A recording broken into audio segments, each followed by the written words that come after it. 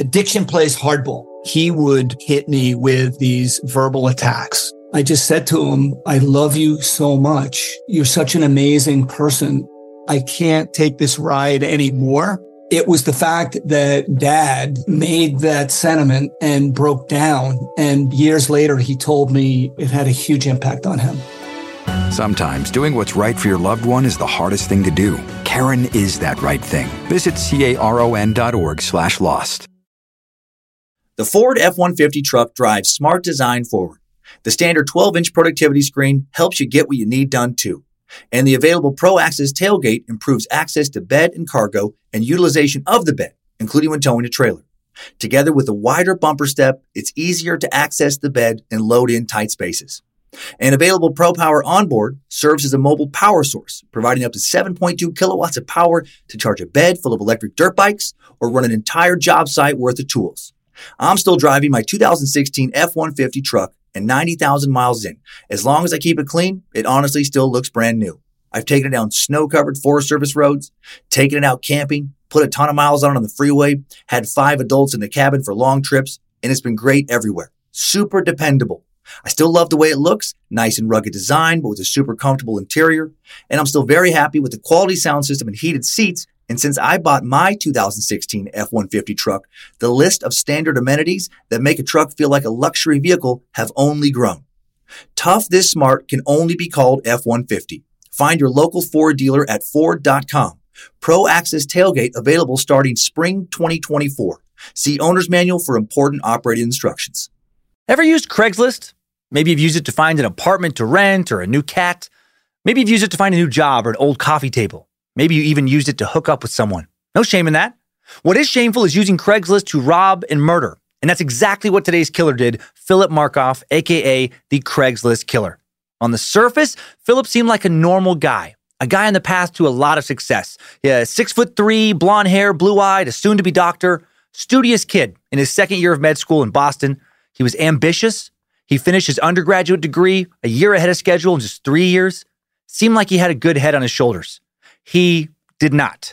Towards the end of his short life, Philip was hiding a secret life from his family and his fiancée, Megan, whom he lived with, and none of them would know about it until his arrest. They had no idea he was trolling around on Craigslist looking for victims or that he'd created some BDSM hookup profiles behind his fiancée's back. They knew he gambled. They didn't know how much and how often or what he was willing to do to get some extra poker money. They didn't know he had random women's panties hidden under he and his fiancée's bed. Today, we look into both Philip's secret and his public life, and we dig deep into how the internet became a new tool for killers to find their victims, and how Craigslist in particular seemed to become the most popular tool to find a stranger to hunt. While the internet offers us so many great opportunities, wouldn't be able to be a podcaster without it, it's also opened up us to some new dangers. Growing up, I can't tell you how many times I was told, don't talk to strangers. And now look where we're at. Most of us talk to strangers via social media or through chat rooms or comment threads or through sites like Craigslist literally every day. This week, we explore Craigslist, the Craigslist Killer, others who have used the internet for murder, and so much more on another big old true crime edition of Time Suck. This is Michael McDonald, and you're listening to Time Suck. You're listening to Time Suck.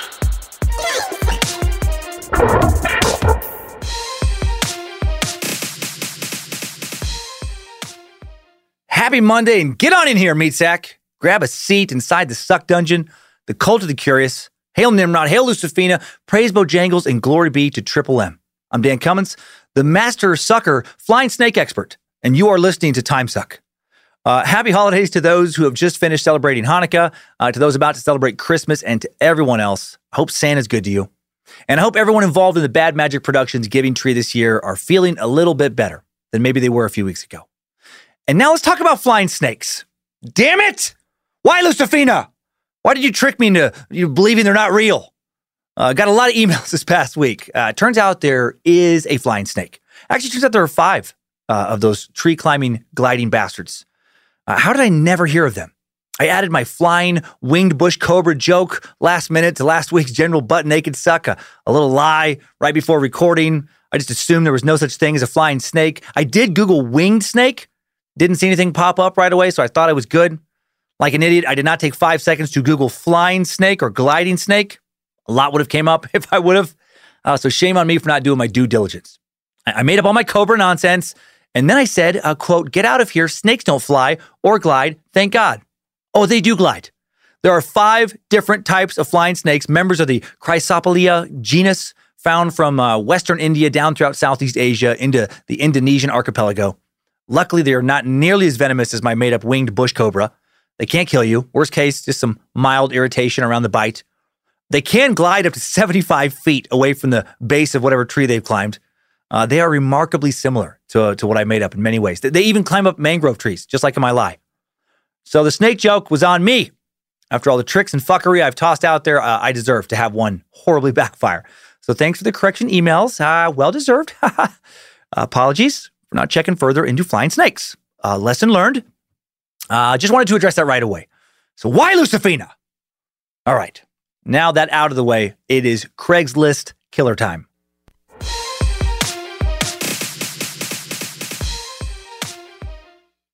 Today is not the first time we have dived into one of the darker corners of the internet.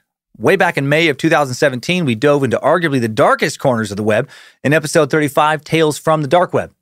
So much craziness to explore there. If you're using Tor to browse around all the places you just can't reach with a standard internet browser, places law enforcement can't track to your computer, at least places we're led to believe cannot be traced to our computers and our private Wi-Fi routers. No IP address. In theory, the old dark web, some parts of it, harmless to explore. Probably most of it harmless. Other parts, real bad. Be very careful if you dick around on the dark web. You don't want to be looking for a place to talk to like-minded personal freedom advocates who just don't want their IP address being tracked down by the government or anyone else on principle, and people who just really value their privacy and then end up in a chat room where people don't want to be tracked because they are making and sharing kiddie porn. While exploring the lives of some of our modern killers, we've also looked into how some of these dirtbags have used the regular old non-dark web to aid them in their terrible quests, like figuring out how to kill someone. Like how Casey Anthony Googled foolproof suffocation so she could possibly, or let's be honest, almost certainly, figure out how to kill her own young daughter, allegedly. We also looked at how Eric Harris, one of the kids behind the Columbine massacre, used the internet to rant about his murderous desires on an early AOL homepage before committing a mass shooting. And today we look at how a killer used the Craigslist slice of the web to line up his victims. Philip Markoff. Actually, while Phil is our main focus today, we'll also look into other killers who lured in their victims via Craigslist. Craigslist, to be clear, not inherently a bad place at all. Mostly a giant, legitimate, up-and-up marketplace. Many used to find a good deal on all kinds of shit. I mean, almost anything. A used refrigerator, someone down the street is selling, a cheap crib in the next town over, a snowmobile, a blender, pair of old boots, an extra swing for your swing set, maybe a little more foos for your foosball, just whatever. It's a place where you can find a new bass player for your band, new laborer for your construction crew, new lonely dork for your barbershop quartet, all kinds of shit. Craigslist is basically just a big old constantly updated newspaper classified ads page. But one not just from a single city, one from basically all of the cities in the US and a few other countries as well. Craigslist can also be used as a place to hook up with a stranger or to pay to hook up with a stranger. Not used like this as often anymore. But when our tale took place back in 2009, back before Craigslist removed its adult services section, a section previously known as its erotic services section, it was used heavily for prostitution and other pay-for-play sexual services like erotic massages. You used to be able to easily find a lot more than a new tattoo artist trying to build a client base or a job opening for a dental hygienist or barely used 17-inch Jeep tires. Philip Markoff used it to rob and kill. Mr. Markoff, a.k.a. the Craigslist killer, seemed to have had no reason to wind up turning into the piece of shit he became. His childhood, as far as we can tell, doesn't seem to be full of horrific, abusive experiences that would provide fodder for Time Suck's resident dark comic Steph Cockscurvy to make some ghoulish, ye might be a killer kind of routine out of. To be fair, I guess no one is really forced to become a serial killer. And Philip was not, based on victim count, even a serial killer. I definitely think he was on his way to becoming one. And so do the detectives who caught him. Luckily, they nabbed him before he was able to rack up a big body count. Philip seems to be a different kind of bird than most of the killers we've explored here before on Time Suck. So many of the killers we've covered here had a really rough start to life before they became killers, right? They were abused, or sexually molested and or traumatized in a myriad of different ways. Some seemed almost destined to become killers. Not the case with the Craigslist killer. A private investigator in Boston described Markoff as the perfect All-American kid. And at least on the outside, Markoff did seem to be the perfect All-American kid. Handsome, smart, well-respected. When he was arrested, he was a second-year med student at Boston University School of Medicine. Great school. On the path to what looked like was going to be a very promising future. Markoff was engaged to his fiancée, another All-American kid named Megan McAllister, who planned on going to med school herself. If he would have chosen just not to give in to his violent urges, the two of them might be married doctors right now, with a beautiful lake cabin, complete with a big boat docked out front, a big main house in some gated community near a golf course or something. Markoff appeared to be, at least to his classmates who knew him in Boston, on the path to living a wonderfully affluent and fulfilling life. But none of those peers seemed to have actually truly known the real Markoff. While he was in med school, he was also leading a secret life. And he's far from the first killer to do this. Actually, I would say most killers lead secret lives, especially serial killers. Maybe almost all do, if not all. I mean, hard to be really open about being a murderer and get away with it for very long. What do you do for fun, Jerry? Break into people's houses and kill them mostly. Sometimes I rob them. I always take at least some little trophy when I leave. Sometimes I do a bit of raping, depending on who's home, when I sneak in. Not my main thing, but I do enjoy it. I'm also in a bridge club that meets every Monday night. Let me know if you play and want to make a game sometime. No, Philip, not the first killer to lead a secret life. And he wouldn't, of course, be the last. He was, though, one of the first killers to gain a significant amount of notoriety for using the internet to find his victims. The web has definitely made it easier than ever to lead a double life. For better or for worse, you can reinvent yourself and present yourself as whoever you really want to be. Easier to be a bit naughtier than it used to be, right? You don't have to sneak off to some seedy bar anymore or know a guy, to find an escort, hard drugs, illegal poker game, whatever. You can find all that stuff online. As we learned in the Dark Web episode, you can have hard drugs sent to your house, sent to your P.O. box. You can find escorts, all kinds of other types of illicit services, and various legal and illegal online marketplaces. And if you're someone providing these illicit services, say a drug dealer or a sex worker, the web can be a great place to, expand your business, to meet new clients. No need to stand out there on some cold street corner. No need to duck into some dark alley and look over your shoulder to make sure no cops are nearby or somebody, meaning to do you harm. But also, if you're someone providing these services in person, like a sex worker or an erotic masseuse, the web can be yet another great place to be introduced to a killer. It's a place to make contact with some psycho whose real name you probably don't know. You might not even know their real number. They could be using a burner phone, like Philip does. In this suck today, they could be communicating through an email address that no one else in their life even knows they have. Depending on where you meet up, you might not even know what kind of car they drive or what the Uber that dropped them off looks like. If they do something to you and you live, all you have to report is just what they look like. The web provides a great deal of anonymity for these dirtbags, and one of them could use it to lure you to your death. The rise of murders where the victim meets the perpetrator from an interaction on the internet has led to the creation of its own special term, internet homicide. And internet killer is a term found in media reports for a person who broadcasts the crime of murder online, or more commonly, who murders a victim met through the internet. Depending on the venue used, other terms are internet chat room killer, Facebook killer, Craigslist killer, etc. Some of these killers are serial killers and some are not, like Markoff. As many of you already know, serial killers are murderers who target 3 or more victims sequentially with a cooling off period between each murder and whose motivation for killing is largely based on psychological gratification. Killers, serial and otherwise, have used forms of social networking to attract victims long before the advent of the internet. For example, between 1900 and 1914, Hungarian serial killer Béla Kiss lured 24 victims to their strangulation deaths by using personal ads published in local newspapers. You might have to suck Bella one day. This creep stored his victims' remains in large metal drums out in Hungary that he kept on his property, their bodies soaking in alcohol.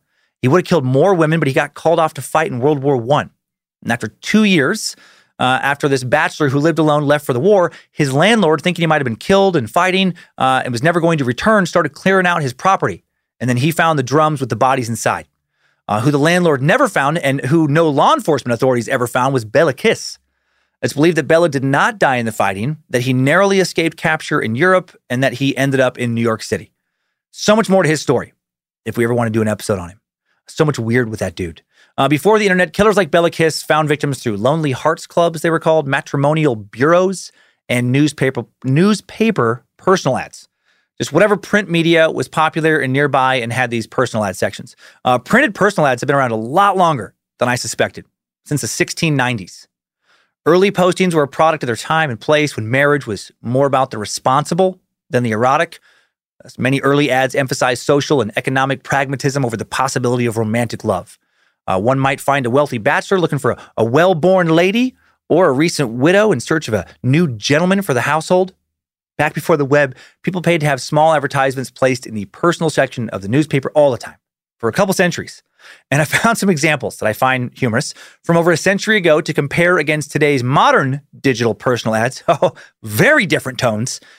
Check out some of these personal ads from a January 13th, 1914 edition of the Seattle Star. The same year, serial killer Bella was still placing similar ads in similar papers over in Hungary. This first one, wish to make the acquaintance of neat, industrious woman. No triflers. Object, matrimony. And then leave a number. That's it. So classy. Very succinct, but also classy. Not looking for a quick hookup. Not looking for someone into pegging or pony play or cuckolding. Dude just wants someone neat and industrious. No triflers. So fucking sick of the triflers. Here's another one. Honest widow, 48, working hard. Wants acquaintance of sober, kind-hearted gentleman over 35 with steady city position, object marriage if suited. And then they leave again their number. So practical and modest. Not looking for a no-strings-attached hookup. Not gold digging, looking for deep pockets. Just wants a stable dude who's got a good work ethic, maybe works for the city, isn't a drunk asshole. Sounds like the 1914 Seattle dating pool was real shallow. Bar was low. Just, I don't give a shit how ugly you are, how little your dick is. If you have a job and you can keep your hands off a whiskey bottle, I am interested in marriage. One more from this same 1914 personals page. A young man wishes to meet nice woman who has a few thousands to invest in good business, object, business, and matrimony. And then, of course, the contact number. No mention again of sex or attractiveness. Very different from a lot of today's equivalents. I do think that last one sounds a little shady, though. Right? Maybe he had a legitimate business, or maybe that dude's some kind of H.H. Holmes, Belle Gunness, Bella Kiss type, wants to take your money and kill you. Now Bella Kiss type killers use the digital version of these old personal pages. Right? In 2009, Philip Markoff used Craigslist. And while Craigslist no longer has a dedicated adult services section, other very similar websites still do, like classifiedads.com. I had no idea that this kind of shit existed. Never used a dating app or anything like this. And that's not some kind of brag or judgment. That shit was around when I met my wife. I just never tried it out. I just preferred asking people in person. Most of my single friends, though, use these dating apps, but I don't remember any of them ever talking about using something like classifiedads.com. Did not realize there was still classified ads type, places to post on. Inside the personal section for classifiedads.com, oh my God, I found the following subcategories: casual dating, men seeking men seeking women, misconnections, women seeking men, and women seeking women. And I clicked on casual dating, December 15th. I swear to God, the very first post I find at the top has a subject of ready to eat, ! Written by some dude saying his name is Dwayne, the perfect name for this post. And it says, I am a 40-year-old orally fixated man seeking women in the Spokane area with one desire, to have their pussies eaten. Married, single, and everything in between. No strings attached, no reciprocation required. You provide transportation and a safe spot to do the deed. Please direct all inquiries via text. And then a 509 area code number is listed. Wow. Dwayne's message, very different than the 1914 personal ad messages. Dwayne's not seeking matrimony. He's not looking for someone who's neat and industrious. He's not trying to find an investor. He just is looking for a woman with a pussy and a hankering to have it eaten. The 2020 Northwest dating scene changed a wee bit since 1914. And I love that Dwayne needs these women to provide transportation. Right? He doesn't have a car. He might not have a job. He just has a desire, one desire. He has a working tongue and an eagerness to please with it.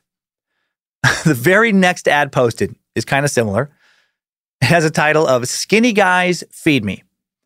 And here's what is written by someone claiming to be named Michael, living roughly 2 hours from Spokane and Richland, and Spokane only a half an hour from Coeur d'Alene where we are. He says, I'm 36, male, 5'11", 200 pounds. I keep my body hair trimmed short. I'm looking for skinny guys in Richland who will sit on my face and feed me.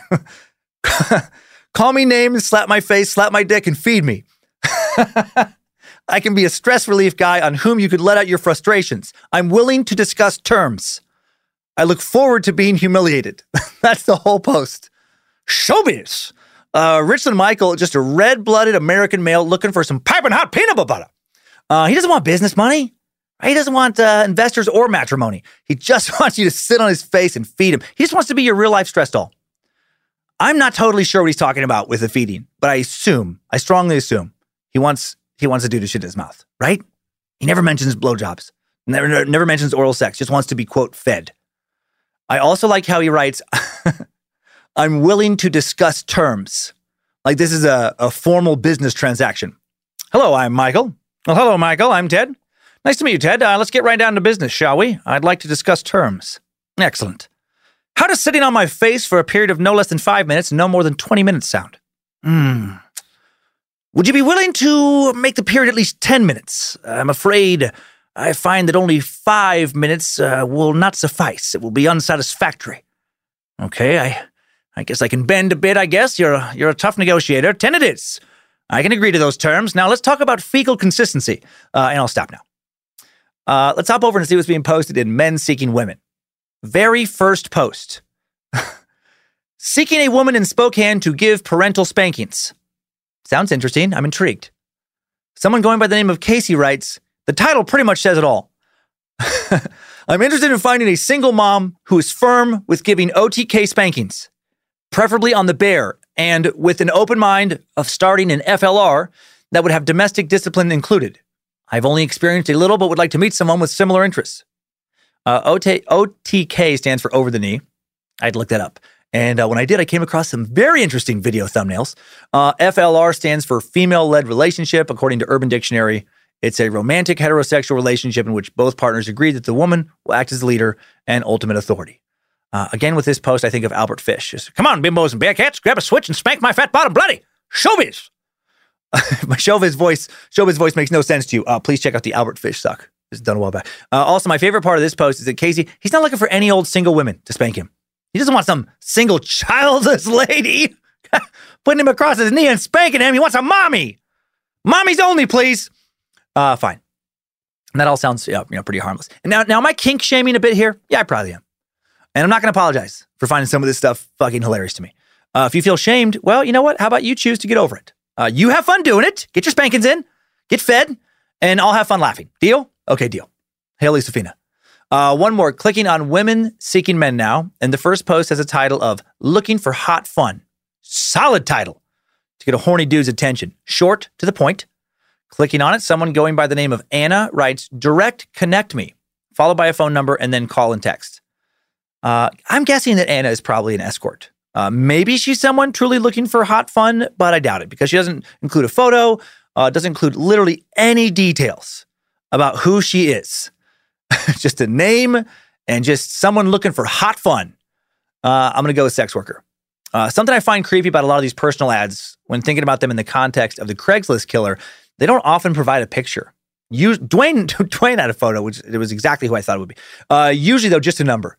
And what if that number belongs to like a burner phone? Again, if something goes wrong, you don't even have a real number to give to the police.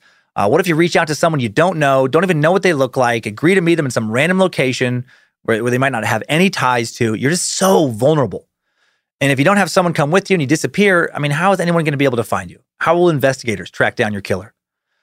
Like it has changed so many other things, the internet has also changed how one can be murdered. Easy to see, why internet killers are drawn to the anonymity and information the web offers. Maurice Godwin, a forensic consultant, argued that there are some sadistic predators that rely on the Mardi Gras effect, the ability to hide one's identity on the internet to lure and murder repeatedly. I had never heard of the Mardi Gras effect before this week. If I'd heard about it out of context, I would have assumed it had something to do with boobs and beads. Nope. It's defined as a term referring to the ability to mask one's identity on the internet as a way of expressing oneself freely and anonymously in online chat rooms and news groups, or to assume various personalities to lure people and commit murder. This kind of anonymity played out in the most insane way in 2007 when Thomas Montgomery, a 47-year-old married man and father, was convicted of murdering a workmate in a case called the Internet Chat Room Murder. I'm going to give a few examples of other killers who have used the internet now. And I find this This first story, I don't think there's enough information on it to really make a full time suck, but I wanted to throw it in here. Zach found this. I got sucked into such a wormhole looking further into this. This story is so fucking ridiculous and just sad and tragic. So many things. So convoluted. Okay, Thomas had been posing online. This Thomas Montgomery, this 47-year-old married dude, father, he'd been posing online as Tommy, an 18-year-old Marine, and he entered a teen chat room for the popular game site Pogo.com. There he meets a user, tall, hot blonde, claiming to be a 17-year-old girl named Jessie, supposedly a softball-playing high school senior from West Virginia. And they start flirting. 47-year-old dude asking for nude pics of a 17-year-old high school girl. Thomas is a fucking creep.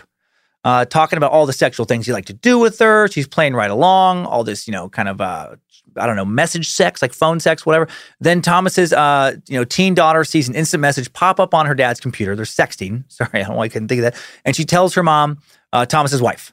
Thomas's wife finds out about this virtual affair, all kinds of lewd sexual messages that Jessie had been sending her husband, nude pics supposedly of her in provocative poses. I say supposedly because this is going to get, weirder. Jessie even sent a pair of panties to Tommy that Thomas's wife found. Thomas's wife then sends Jessie a photo of her and her husband and their daughter and tells 17-year-old Jessie that the single 18-year-old dude, the 18-year-old Marine that she thinks she's been talking to is really this then 46-year-old dude with a kid who was in the Marines many years ago. Now Jessie breaks things off with Thomas. Then, pissed off at him, she tracks down and emails a coworker of his, this 22-year-old, good-looking part-time machinist and college student named Brian Barrett. And now she starts an online romance with Brian. And then Brian and Jessie taunt Thomas, Brian's coworker. They tell others in the chat room that he's a creep, he's a liar, he's a pedophile. Thomas is fucking enraged. Other coworkers hear about it. He becomes the laughingstock of the office. Now stay with me. Jessie starts flirting with Thomas again. She breaks up with Brian. Then she sends Thomas more provocative photos. Then she breaks up with Thomas again, goes back to, virtually dating his coworker, Brian. So much drama for this fucked up, pathetic love triangle where none of the players involved have ever met each other in real life. Now Brian makes plans to go visit Jessie in real life. Jessie tells Thomas about this plan and Thomas fucking snaps. On September 15th, 2006, as Brian is leaving work, 3 shots ring out. Brian's found dead a few minutes later in the parking lot where he worked, shot 3 times by a military rifle. Police quickly learn of the internet love triangle from coworkers. When they can't find Thomas Montgomery right away, they fear he's heading to go kill Jessie. So they track her down through Brian's messages. They're able to get her address. When the police arrive at her home, they are surprised to find a middle-aged woman named Mary Sheeler opening the door. Mary is Jessie.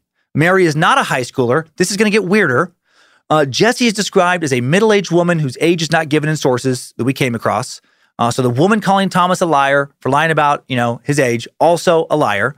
And so gross, Mary has been using pictures of her own fucking daughter to flirt with dudes online. Her college-age daughter. She pitted these guys against each other at work. She helps get one killed. Thomas Montgomery ends up losing his family and his freedom over all this. He pleads guilty to the murder of Brian Barrett. In exchange for his plea, he gets 20 years. He's in prison right now. No charges are filed against Mary. What she did was clearly unethical, but not illegal. She was punished. Mary's husband left her, and her daughter, the real Jessie, apparently cut off all ties with her creepy-ass, deranged, and now estranged mom and stopped speaking with her. One dude dead, another in prison for murder, 2 different families torn apart. Well, 3, I guess, if Brian has a, oh my God, all over this anonymous chat room fake love affair. So sad and pathetic. The web can be used in such weird ways. The first serial killer known to have used the web to find victims was John Edward Robinson, arrested in 2000, referred to in law enforcement news as the USA's first internet serial killer and the nation's first documented serial killer to use the internet as a means of luring victims. John Robinson, born December 27th, 1943, found guilty in 2003 for 3 murders committed in and around Kansas City, Kansas. And he received the death sentence. In 2005, he admitted responsibility for an additional 5 murders across the river at a trial in Kansas City, Missouri. His killings began in 1984 when Robinson hired Paula Godfrey, 19 years old, ostensibly to work as a sales representative. Godfrey soon told friends and family that Robinson was sending her away for some training, and then she disappeared. And then after hearing nothing further from her, Godfrey's parents filed a missing persons report. Police questioned Robinson, who denied any knowledge of her whereabouts. Several days later, her parents received a typewritten letter with Godfrey's signature at the bottom, thanking Robinson for his help and asserting that she was okay. They did not want to see her family. The investigation was terminated as Godfrey was of legal age and there was no evidence of wrongdoing. Robinson had killed her. No trace of Godfrey has ever been found.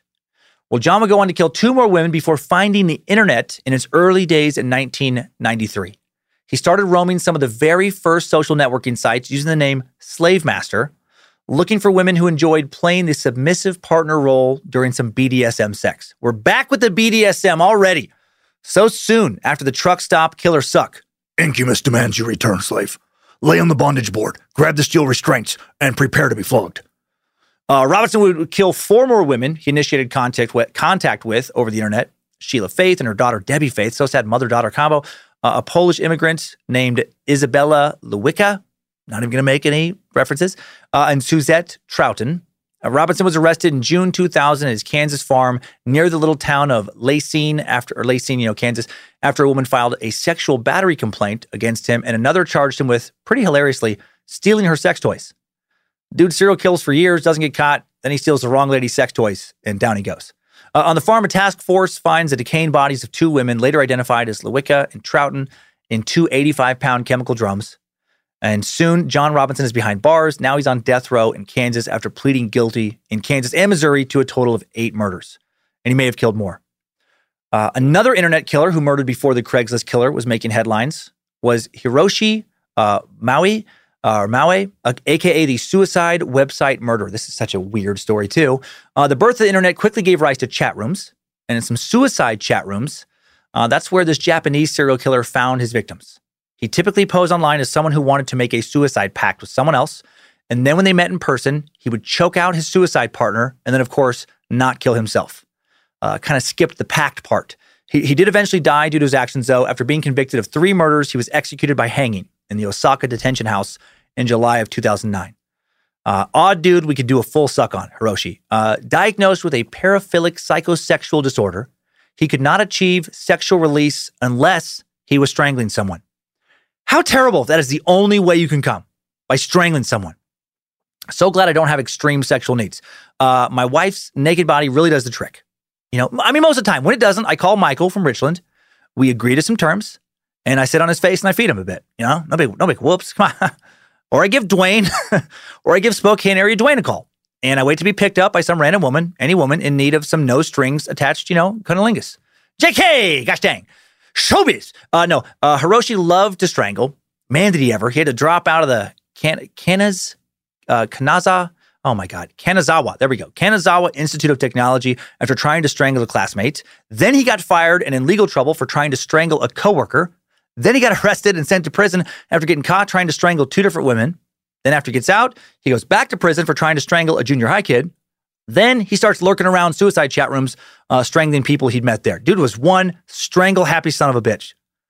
A lot of weird, creepy shit has gone down in online chat rooms over the years. Of course it has. Good old Mardi Gras effect.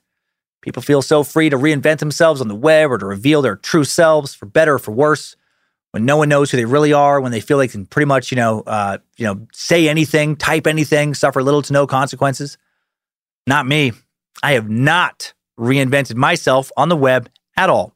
I am who I have always been here, a shy, beautiful 19-year-old Vietnamese woman trying to make it in this cold world as a hot Instagram model. When I'm not podcasting, as you know, I'm laying around on the beach trying out new microkinis and setting thirst traps for hungry dudes wanting to be fed. A couple more quick examples of internet-based meetups gone wrong now, and then on to a more detailed overview of Craigslist, then on to our Craigslist killer timeline. Even consensual homicides have been planned out in chat rooms before being carried out in real life. Such a strange case here.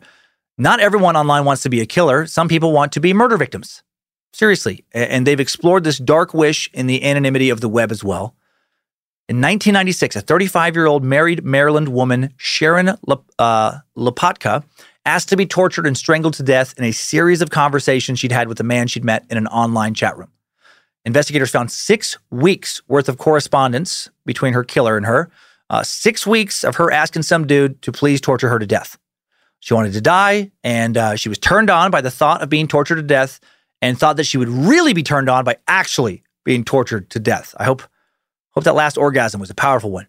Remember in the Truck Stop Killer Suck when I talked about how not every consensual sexual act is okay? How some, maybe aren't very ethical? How some consensual sexual acts are at least highly morally questionable? This is one of those acts. Robert Frederick Glass, her 45-year-old single killer, later pled guilty to voluntary manslaughter and sexual exploitation. He was sentenced to at least 5 years behind bars, then died 2 years into his sentence of a heart attack. At Sharon's request, Robert strangled her to death in October of 1996, 3 days after she arrived at his North Carolina home. In the Lopatka case, reportedly the first where a murder suspect was put into custody by the police department, mainly due to email evidence.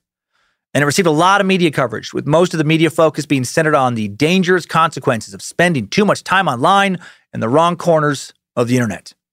And internet-related deaths, of course, continue.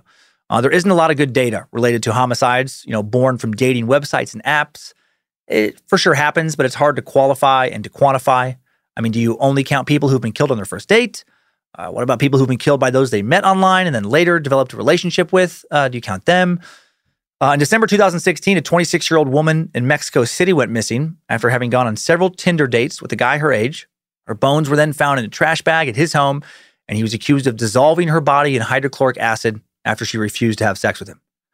April 2018, a man in Winnipeg, Canada, stabbed by 2 women and an 18-year-old boy after he'd swiped right on the wrong Tinder profile. So many other homicides. 26-year-old Bailey Boswell, recently found guilty of first-degree murder, improper disposal of human remains, and conspiracy to commit murder back in October for killing Sydney Loof, a 24-year-old she'd met on Tinder. Her 53-year-old boyfriend, Aubrey Trail, also charged with murder. The couple killed Loof in their Wilbur, Nebraska apartment, then chopped her body into 13 pieces using a hacksaw and tin snips they'd bought from Home Depot just a couple hours before the murder. Then they scattered her remains, which were wrapped in plastic bags, along country roads in Clay County, Nebraska. Why did they do it? At their trials, the court heard testimony from people who knew the pair saying they talked about, quote, gaining powers by committing murder and making videos of both torture and murder. It's like General Butt Naked all over again. They're going to gain some powers. What the fuck? How terrifying. Sydney thought she was going on a Tinder date, ended up with, 2 psychos who killed her, possibly tortured her, thinking they could gain some kind of power from her murder. Okay. Enough about the rest of the internet now. Let's focus on Craigslist for, a bit more before I dive into how Philip Markoff used Craigslist to commit his murder and some other crimes. But first, a quick sponsor break. Today's Time Sucker is brought to you by Can Dummins, House of Flying Snakes. Woo! Located in Dorka Lane, Iowa, Can Dummins, House of Flying Snakes sells very real, very capable of climbing trees and then gliding back down snakes to everyone who knows that flying snakes are real. Everyone who's not a complete fucking idiot. Can Dummins has all 5 varieties of how could anyone not know they're so fucking real flying snakes. Woo! So unless you're some kind of lazy, stupid pile of shit who takes research shortcuts, come on down and check them out. And if you still don't think they're real after hearing this ad, go fuck yourself. Woo! Wow. I gotta say, that was one of my least favorite sponsors. Whew. I felt personal. I'm happy they bought an ad, but Can Dummins, he seems like a dick. I mean, anyone could have made that mistake. It could have happened to anyone. Okay, one more quick ad before we jump into what Craigslist is all about. Time Suck is also brought to you today by Spokane Area Dwayne. Spokane Area Dwayne has a standing offer to provide free oral pleasure to literally anyone in the Spokane area with a vagina. Literally anyone. If you have a pussy, Spokane Area Dwayne will eat it for as long as you'd like. No questions asked. No reciprocation required. Married? Dwayne doesn't care. Shrub slut? Dwayne don't care. Feminine hygiene issues? Dwayne cares a little bit, but he'll still chow down. Spokane Area Dwayne has but one request. He needs a ride. You provide the transportation. Spokane Area Dwayne will provide the destination. Your pussy, 100% eaten, guaranteed. Spokane Area Dwayne has a deep hunger, and only one thing can satisfy it. Your pussy, 100% eaten, guaranteed. Huh. Interesting. Odd sponsors today. I do feel like I like that one better than the snake guy. All right, now let's talk about Craigslist. I'm insane. I first heard of Craigslist.org over 15 years ago. I actually only used it one time as far as I can remember, to sell a couch. I think I sold it pretty fast. I remember feeling surprised, maybe that same day, then totally forgot about it. By the time I'd started working on this episode, completely forgotten about how it worked. Let's go over it. Craigslist is an American classified advertisements website with sections devoted to jobs, housing, items wanted, services, community service, gigs, discussion forums, so much more. According to a 2019 article, Craigslist provides classified ads for over 700 cities and in 70 countries. It's essentially a gigantic online bulletin board and the go-to place for millions to find an apartment, a job, a book club, a nanny, a hookup, a coffee table, a trampoline. Again, so many things. Craigslist sites collectively get almost 600 million visits a month, despite looking, at least in my opinion, pretty fucking janky and outdated. One of the most frequently used websites in the entire US. It gets more hits a day than Netflix. It's around the 15th most popular site in the US, 14th the other day when I looked, beating out internet behemoths like Netflix, Zillow, Walmart, Pinterest, LinkedIn, CNN. Craigslist still gets more hits than all those places.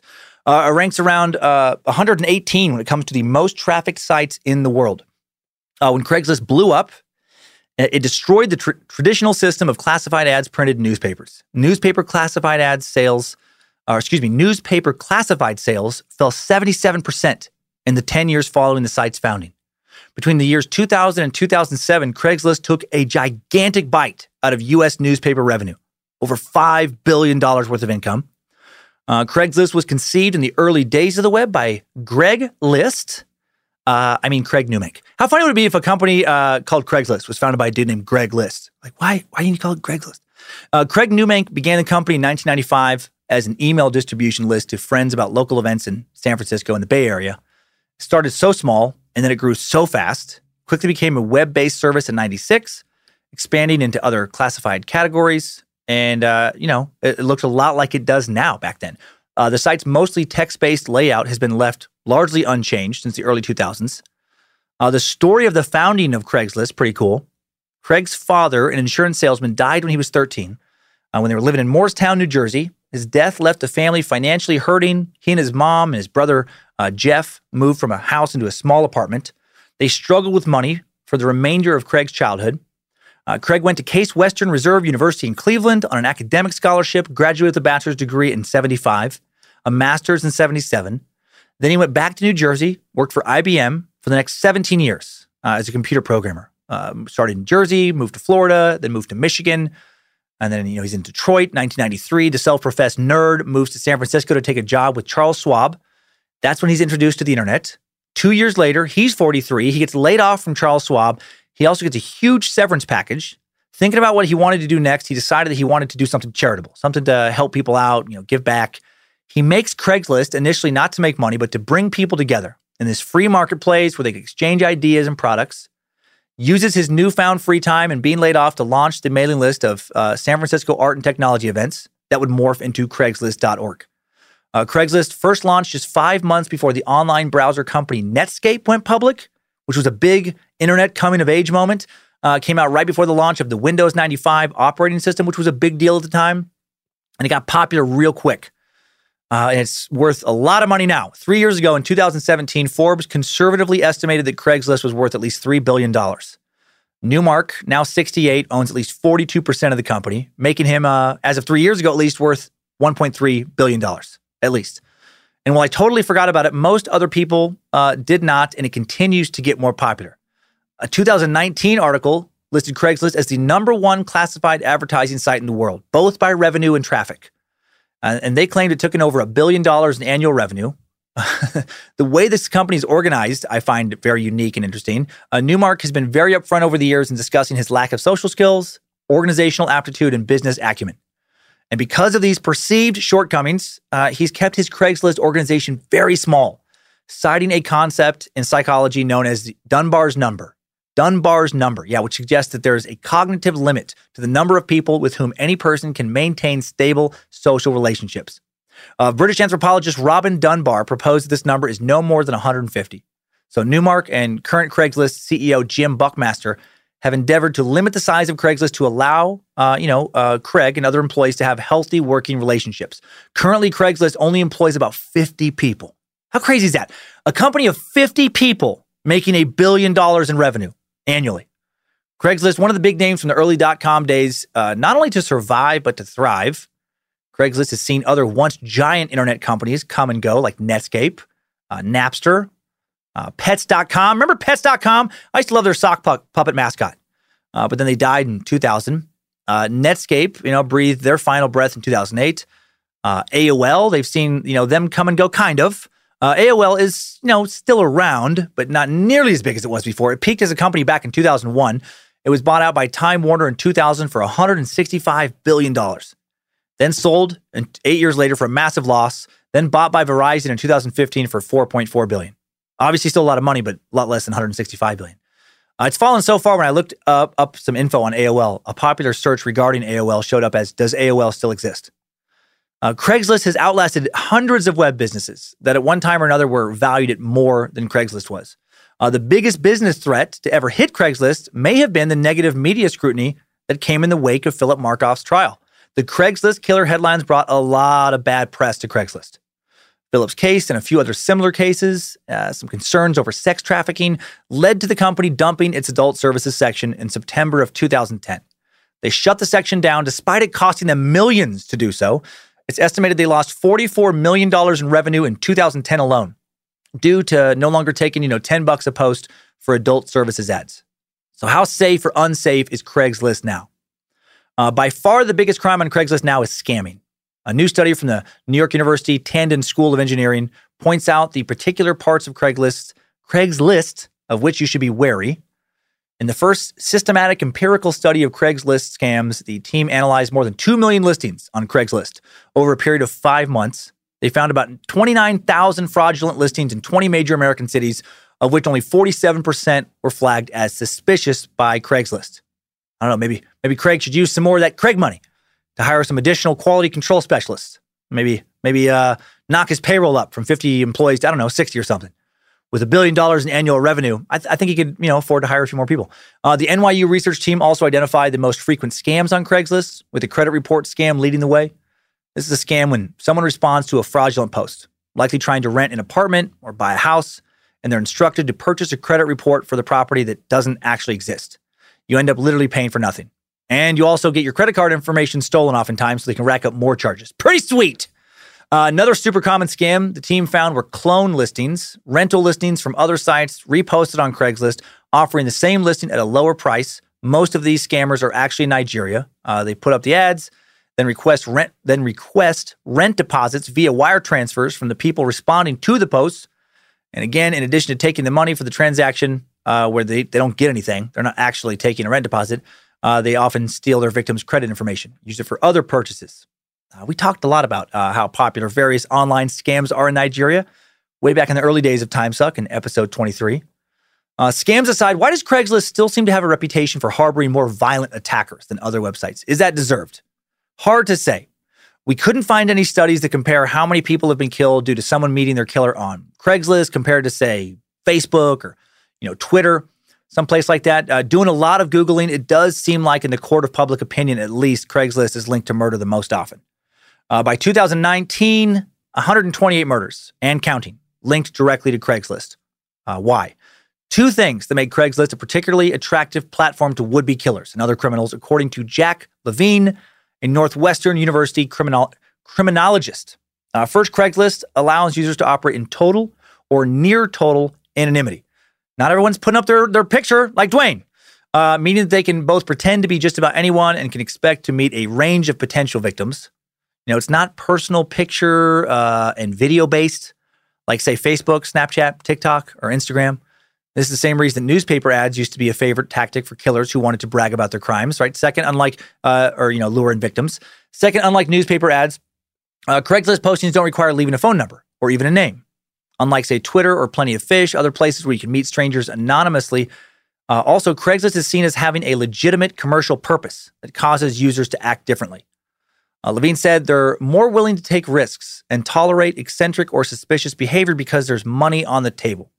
I interpret this as meaning basically when you're selling a couch or when you think you're picking up a ping pong table or whatever, your guard might not be up the same way it would be if you were heading out on a date. The first Craigslist killing thought to have taken place in October of 2007 when Michael John Anderson killed Catherine Ann Olson, a nanny who frequently used Craigslist to get jobs. She answered an ad for a babysitter. When she visited Anderson's home to inquire about the position, she disappeared. And when the 24-year-old Minneapolis woman's body was discovered in the trunk of her car, abandoned in a park, police searched Anderson's home 5 blocks away, found Olson's blood inside and a gun in his bedroom. Anderson claimed he was there during the slaying, but that the killer was a friend of his who just thought it would be funny. That's a quote. Just thought it would be funny. And the police were like, oh, cool, that makes sense. Sorry to bother you. And then they left him alone and they just, never came back. Yeah, right. Now, he received a life sentence without parole in prison right now. Most recent killing that a blog called Craigslist Killings that tracks murders linked to the site happened on April 18th, 2018 in Norman, Oklahoma. Elise Ramon Smith and Jerron Keontae Moreland were killed by Betty Bodle, Betty Boltler, Kevin Boltler, and Johnny Barker. The trio met the victims after they'd arranged the sale of a gun to take place in a grocery store parking lot. Craigslist has attempted to deal with the various crimes facilitated through its site in a pretty limited way. On Craigslist's safety page, they say that the overwhelming majority of Craigslist users are trustworthy and well-meaning. With billions of human interactions, the incidence of violent crime related to Craigslist is extremely low. And that's correct. And they're right. With that much traffic, there's going to be a few people here and there that are bad, but the overwhelming majority of people are going to be good. And they haven't done a lot to really, beef up their staff or anything to try and ensure that, less horrible things happen through hookups and Craigslist. But how could they even do that? And I don't feel like it's their responsibility to make sure that every transaction is safe. And I mean, that's just impossible. I don't think the onus should be on them in that sense. They should try and prevent obvious scams, and they do. Maybe they could hire a few extra quality control employees, that they could afford. But really, what can they do? When you respond to an ad on their site, I think you have to accept that you're dealing with a stranger. And there's going to be some risk involved, right? You don't want to take that risk? Don't use the site. It's pretty simple to me. No one's forcing you to buy or sell anything on Craigslist or any similar sites. If something happens to you, not Craigslist's fault. It's the fault of whoever did that to you. In 2018, after the U.S. Senate passed H.R. House Resolution 1865, a bill known as the Fight Online Sex Trafficking Act, Craigslist shut down its personal section completely, rather than open up themselves to potentially a lot of litigation. This new bill allowed law enforcement to prosecute websites which allowed sex workers to use the site. It's kind of an interesting phrasing, allowed. I think it's sad that they had to do this, actually. I mean, even though Craigslist had already shut down their adult services section almost a decade before, now they shut down all their personals so they don't get sued, which cost them a lot of money. It was the most popular section. I'm sure they lost literally hundreds of millions in revenue doing this. If you choose to sneak in a sex worker ad to the personals page, code the language somehow, how's that Craigslist responsibility to find it? You get killed, that's horrible, obviously, but is it Craigslist's fault? I don't think so. So many fucking lawsuits in this country. Too many. Despite shutting all the personals down, people are still sneaking in sex ads. I don't know how you could stop it completely. I hopped on Craigslist and found some in some random sections. Check out Discreet Elite Gardener, Handyman Model Photographer. That's the title of a post in the CDA/Spokane Craigslist, posted in the Creative Services section on November 30th. Snuck in between a post for a Facebook ads agency and a Get Your Business Online post. Let me play some music to really set the mood for Discreet Elite Gardener's magical words. Hi. A lot of us are at our wits' ends. We have frustrations built up to the blowing point. We are bored out of our gourds and really, really need a release. What could be more fun than a romp around the pool or the garden, or yes, even the kitchen? I'm a super healthy, corona-proof, have been isolated a long time, and have an incredibly developed immune system. I am all organic, use no fragrances or lotions, smell like a sensual man, and am a mature, critical thinker whom appreciates excellence in my discreet clients. As you can see, I enjoy life. Get a hold of me if you are inclined for some adventure, some laughter, and some moaning, all caps. Oh, and I may additionally request you do not smoke or drink alcohol when we are engaged, as those substances tend to degrade our overall performance and satisfaction levels. Namaste. He's no Dwayne from Spokane area, but he's clearly looking to provide some adult services. Maybe not a sex worker. I don't know if he's charging for anything. But he's definitely not somebody looking to share some coffee and conversation. He snuck that ad in there. And these type ads, at least around here, they do seem very hard to find now, but they do sneak them in. I found another ad for a blatant hookup in the same section right here in CDA, something about a top bear chub looking to hook up with a bear bottom, I think, tonight in downtown CDA. But I forgot to copy and paste it. When I went back an hour later to grab it, it was gone. The old Craigslist police nabbed them. Or maybe they found their, bottom and they took it down. Craigslist can and has done a good job of reducing sex worker postings by ridding their site of personal ads. But how could they ever rid it of, murderers? They can't. No way you can stop some murderer pretending to just want to sell you some tires from really wanting to kill you. And that's how a lot of Craigslist killers and would-be killers, we're not covering today, have committed their murders, right? They act like they're just selling a car or a phone. And then when somebody shows up to buy it, they attack them. Sometimes the victims are skilled or lucky enough to get their hands on a weapon and fight off the attacker. Sometimes they're not.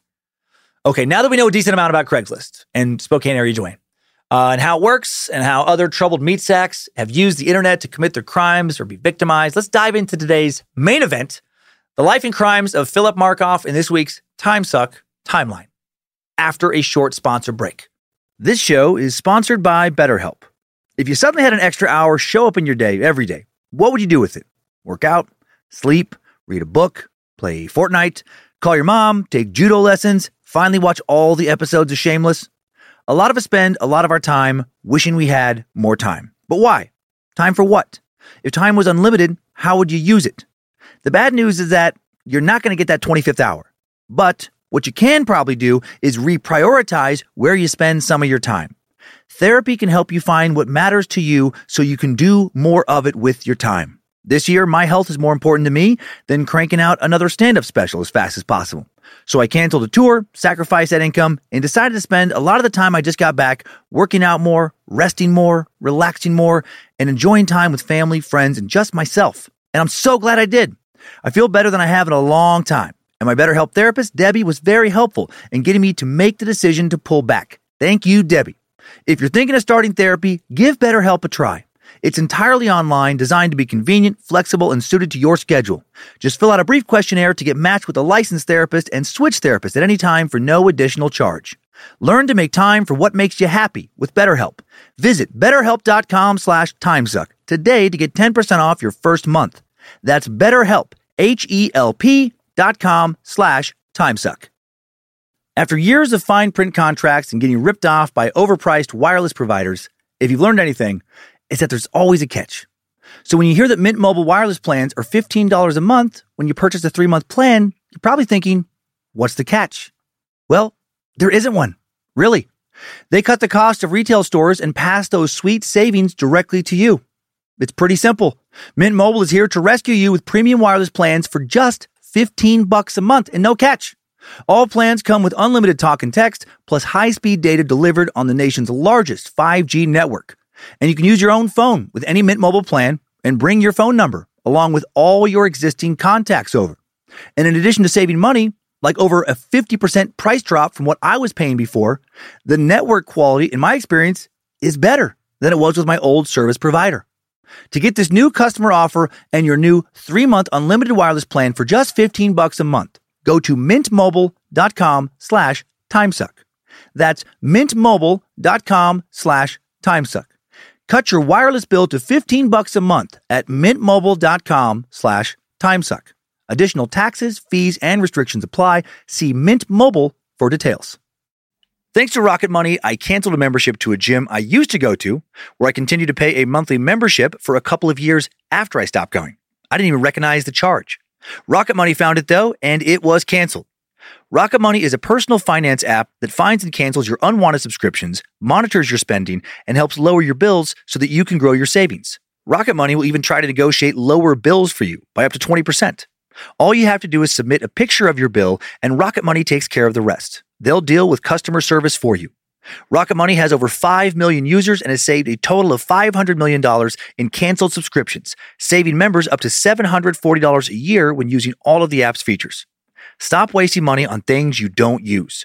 Cancel your unwanted subscriptions by going to rocketmoney.com/timesuck. That's rocketmoney.com/timesuck. rocketmoney.com/timesuck. I still love peanut butter and jelly sandwiches, but I'd stopped eating them almost entirely a while back because the bread, on top of the sugar from the jelly, made me so sleepy. All those carbs causing me to want to take a nap after eating them. Enter Hero Bread.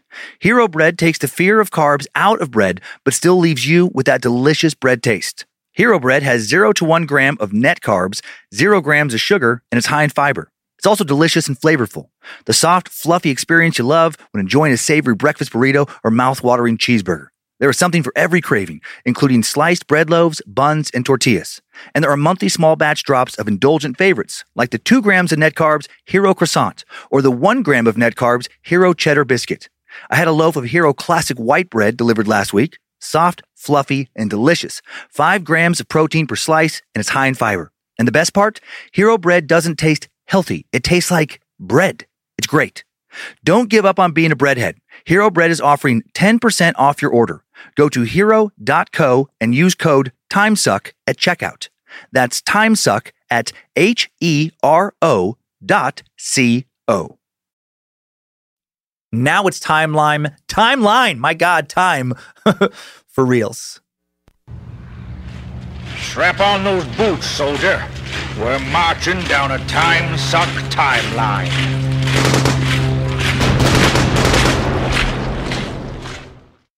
On February 12th, 1986, Philip Markoff is born to Susan Haynes and Richard Markoff. Old Dick Markoff, a.k.a. Dickoff. Sorry if that's what kids called you in junior high, Richard. Dickoff was a dentist in Syracuse, New York, and Philip was his second child. Philip had an older brother, Jonathan. After his parents' divorce, he'd have a younger half-sister named Haley from his mom's second marriage to Gary Carroll, who was a banker. Gary, his longtime stepdad. Philip grew up in the small town of Sherrill, New York, for 4 hours northwest of New York City, just 40 minutes east of Syracuse. A little town, population of just over 3,000.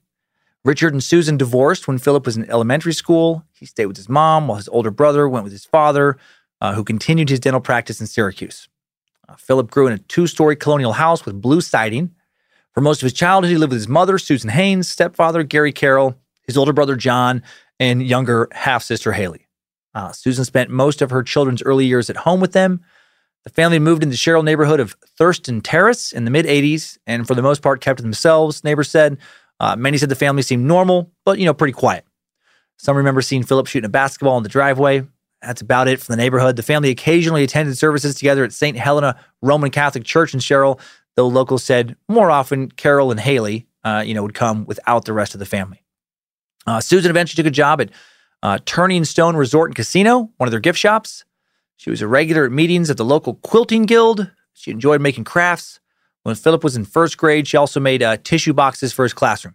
Some neighbors also recalled Susan sorting through some neighbors' trash, once pulling out valuable postage stamps that she later sold. So, maybe a little weird. Not every mom digging through their neighbor's trash for stamps, but mostly normal. Quiet family, kept to themselves. Dad's a dentist, stepdad's a banker, mom works at a casino gift shop. All sounds very middle class. No major scandals that anyone is aware of. No one seemed to worry about anything terrible going on behind closed doors.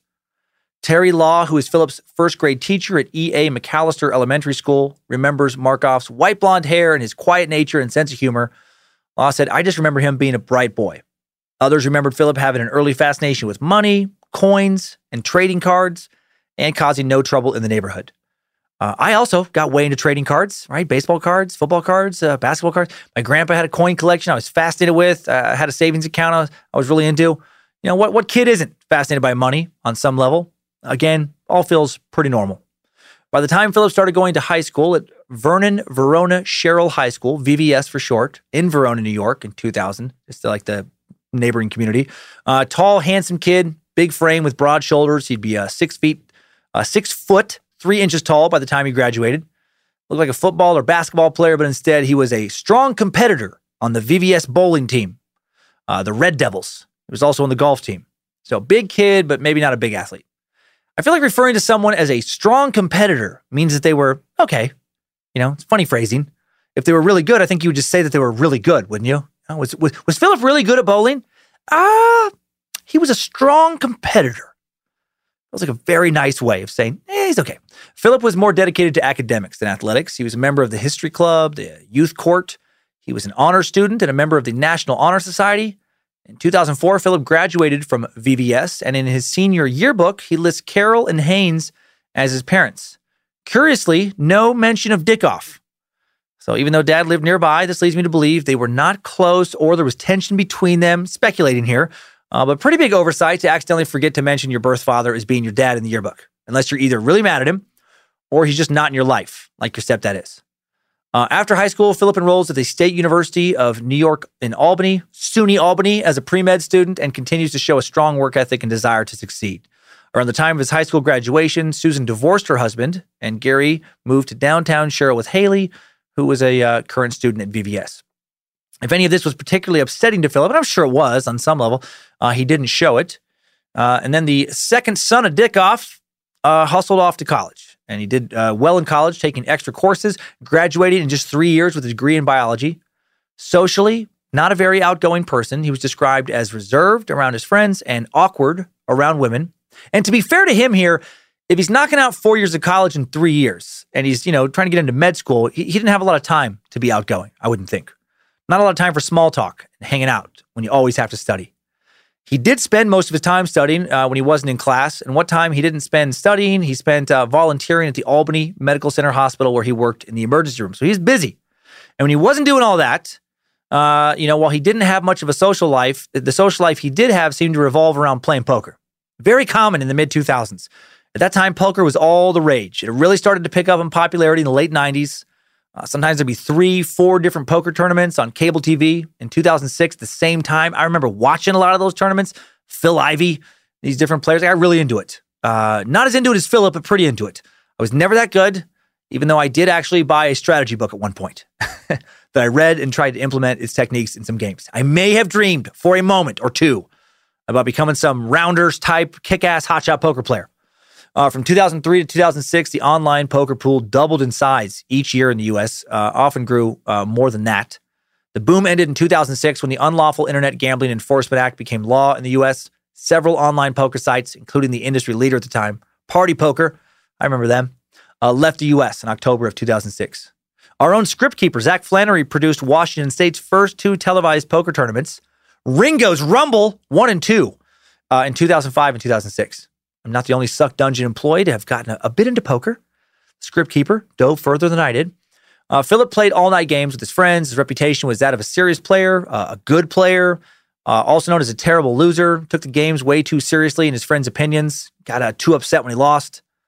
Later, he would spend copious amounts of time playing poker casinos. And when you hear the word copious now, do you also think of Joachim Kroll? Hopefully not just me. One private eye later said of Philip after he got caught, he had a terrible gambling habit. There's no evidence that I'm aware of at this time that he actually had debts that he had to pay off. No bookies or loan sharks, that type of thing. There's no evidence of that. And I suspect what was happening here is that he needed to feed that habit and getting the cash to be able to go immediately to the casino and gamble it. This will make sense a little more when we talk about his crimes. 2005, while at the Albany Medical Center Hospital Emergency Room, Philip meets a woman named Megan McAllister, a native of New Jersey. She's a fellow volunteer, 2 years older than Philip, and those who knew her described her as an attractive and sophisticated young woman. Megan was from Little Silver, New Jersey, and by all accounts, her upbringing was picture perfect. Her parents, Jim and Lynn, had 4 children, Megan the youngest and the only daughter. Megan asked Philip out, he accepted, and they continued to date regularly and became college sweethearts. In 2007, Philip graduates from SUNY Albany and applies for medical schools after taking the MCAT. Also around this time, he sets up an account on alt.com, a BDSM site. Incubus demands you put this gag ball in your mouth. Get in the holding cage. Wait for suspension training, slave. I need to pick out the right whip to punish you with. Prepare for ball busting and sexual ascension. Another truck stop killer suck. Flashback there. Phillips accepted into Boston University Medical School in 2007, and he and Megan moved to Boston. And things seemed to go well for the young couple there. Very well.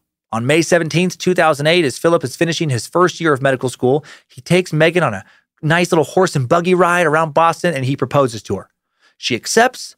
She then puts her own dreams of medical school on hold to plan a big wedding. They set an August 14th date, make plans for a first-class extravaganza. The wedding registry lists mainly very expensive brands of china, silver, and crystal. Some have speculated that Megan hoped to be living an affluent life in the very near future, maybe a little more affluent than Philip was anticipating. And this may have led to Philip feeling more pressure than he could handle to please her.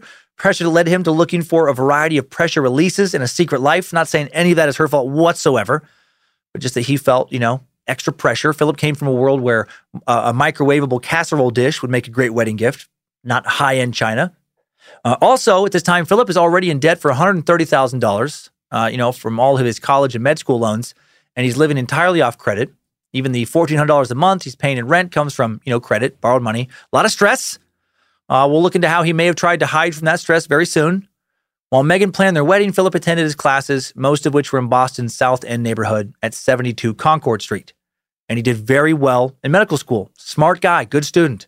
Boston University would not divulge his grades, not even to homicide investigators, but they would go as far to say that he was a very good student in good standing with no disciplinary history. Now let's fast forward to the day before Philip would commit his first Craigslist-related crime that we know of. Enter Tricia Leffler. On April 9th, 2009, Tricia's flight from Vegas to Boston lands around 6 p.m. She'd booked a flight for her first trip to Boston on hotwire.com, but she wasn't there to catch a Red Sox game, which is a fun thing to do there. Fenway, I fucking love it. Tricia was in Boston to work as an escort. This was not Tricia's first gig. She had a criminal record for solicitation and prostitution. She changed quite a bit from the young, sheltered girl who grew up in a Mormon family in Utah. She had bleached blonde hair. Her best friend was her tiny Pomeranian named Pixie. Bojangles, suddenly interested in the show, after arriving at the Westin Copley Place Hotel in the more affluent Back Bay area of Boston, Tricia logged onto her computer, placed an ad on Craigslist. Even in 2009, sex workers rarely made sure, not to make it explicitly clear that they were sex workers when posting. They often made sure to not make it. I did a little double negative there. They wanted to make sure it wasn't blatant that they were a sex worker when they were posting. Tricia recalled later that her message said some version of, "If you'd like to come spend time with a sweet blonde, give me a call so we can spend some time together." Reading between the lines, we can spend some time together means, I think, you can pay me for sex. And then she put her number in the ad and waited. And thanks to the popularity of Craigslist, she quickly got a few calls. The first few weren't serious. Maybe she thought that they wanted to fool around for free or something. She doesn't say. And then she gets a call from Philip about an hour and a half after she posts the ad. Over the phone, Philip asks her how much it will be for a half hour, how much it will be for the hour. Tricia tells him it's $200 for the hour. There's no talk of sex, no explicit promises made, but both people knew what they were talking about. About a half an hour later, Philip calls her. He's already in the lobby of the hotel. He's downstairs. By this time, it's after midnight, early in the morning of April 10th. Tricia uses the routine she always used when meeting a client for the first time. She gave her client the floor number, not her room number. Then she would go to the elevator like she was, trying to go downstairs and then size him up. If she didn't like how he seemed, she would just pretend to be a random hotel guest or just tell him if he recognized her, no thanks. That night, Tricia wore a short black jersey knit dress that showed off her curves. She walked down the hall to the elevator bank. And the moment the doors opened, she liked what she saw. Philip was a tall, good-looking dude, and he seemed normal. They each said hello. Then Tricia motioned for him to follow her down the hallway and into the room. Philip was dressed in a black leather coat, dark jeans, tan shirt. Tricia estimated he was in his late 20s, a little older than he was. They go into her room. Tricia closes the door. Then as soon as she turns around, Philip, already pointing a gun at her in a tone she described as polite, Philip orders Tricia to lie down on the floor. I wish I could ask her questions directly about like how do you politely pull a gun on someone and order them to get on the ground? Excuse me, miss, I know you have an expectation of me paying you for a sexual experience and then leaving, but plans have regrettably changed. And for that, I do apologize. It pains me to have to say this, but I'm going to need you to not scream for help, please, and lay down on the ground and just await patiently further instructions. Nobody would hate for me to have to shoot you for disobeying me more than I would. Thank you for understanding. Thank you very much. Tricia knows that she has to stay calm and do as he asks. So she gets on the floor. She knows there's no chance of beating him in a physical fight. She's 5'2", weighs about 135 pounds. He's a much bigger human being, and he has a gun. He puts the gun in his back pocket, goes behind her, kneeling with one knee between her legs, tells her to put her hands behind her back, which she does. Then he ties her up, one hand at a time. At this point, Tricia later recalled saying something like, "You don't have to do this. You don't have to tie me up. I'll give you whatever you want. You don't have to tie me up." And he responded with, "If you just be quiet, no harm's going to come to you." Okay, all right, what he's doing here is super fucked up. But he does seem pretty polite. No name calling, no screaming. Pretty polite way to tie up a stranger at gunpoint. At this point, he pulls on a pair of black leather gloves. Tricia begins to think that this might be some strange sexual fetish type thing. Maybe the gun's a toy. He's into BDSM. Maybe it's not loaded. Despite what's happening, she's not currently terrified because Philip seems, to her too oddly calm and gentlemanly to be someone in the middle of committing something violent. Philip then clumsily looks for her purse and takes out $800 in cash, which he then puts in his pocket, fuck. She traveled to Boston to make money. Now that's not going to happen. He then takes each of her credit cards, asks her for her PIN numbers, which she gives. Double fuck. She also tells him there's no money to be accessed on them. That better be the PIN number or there's going to be a problem later, he says.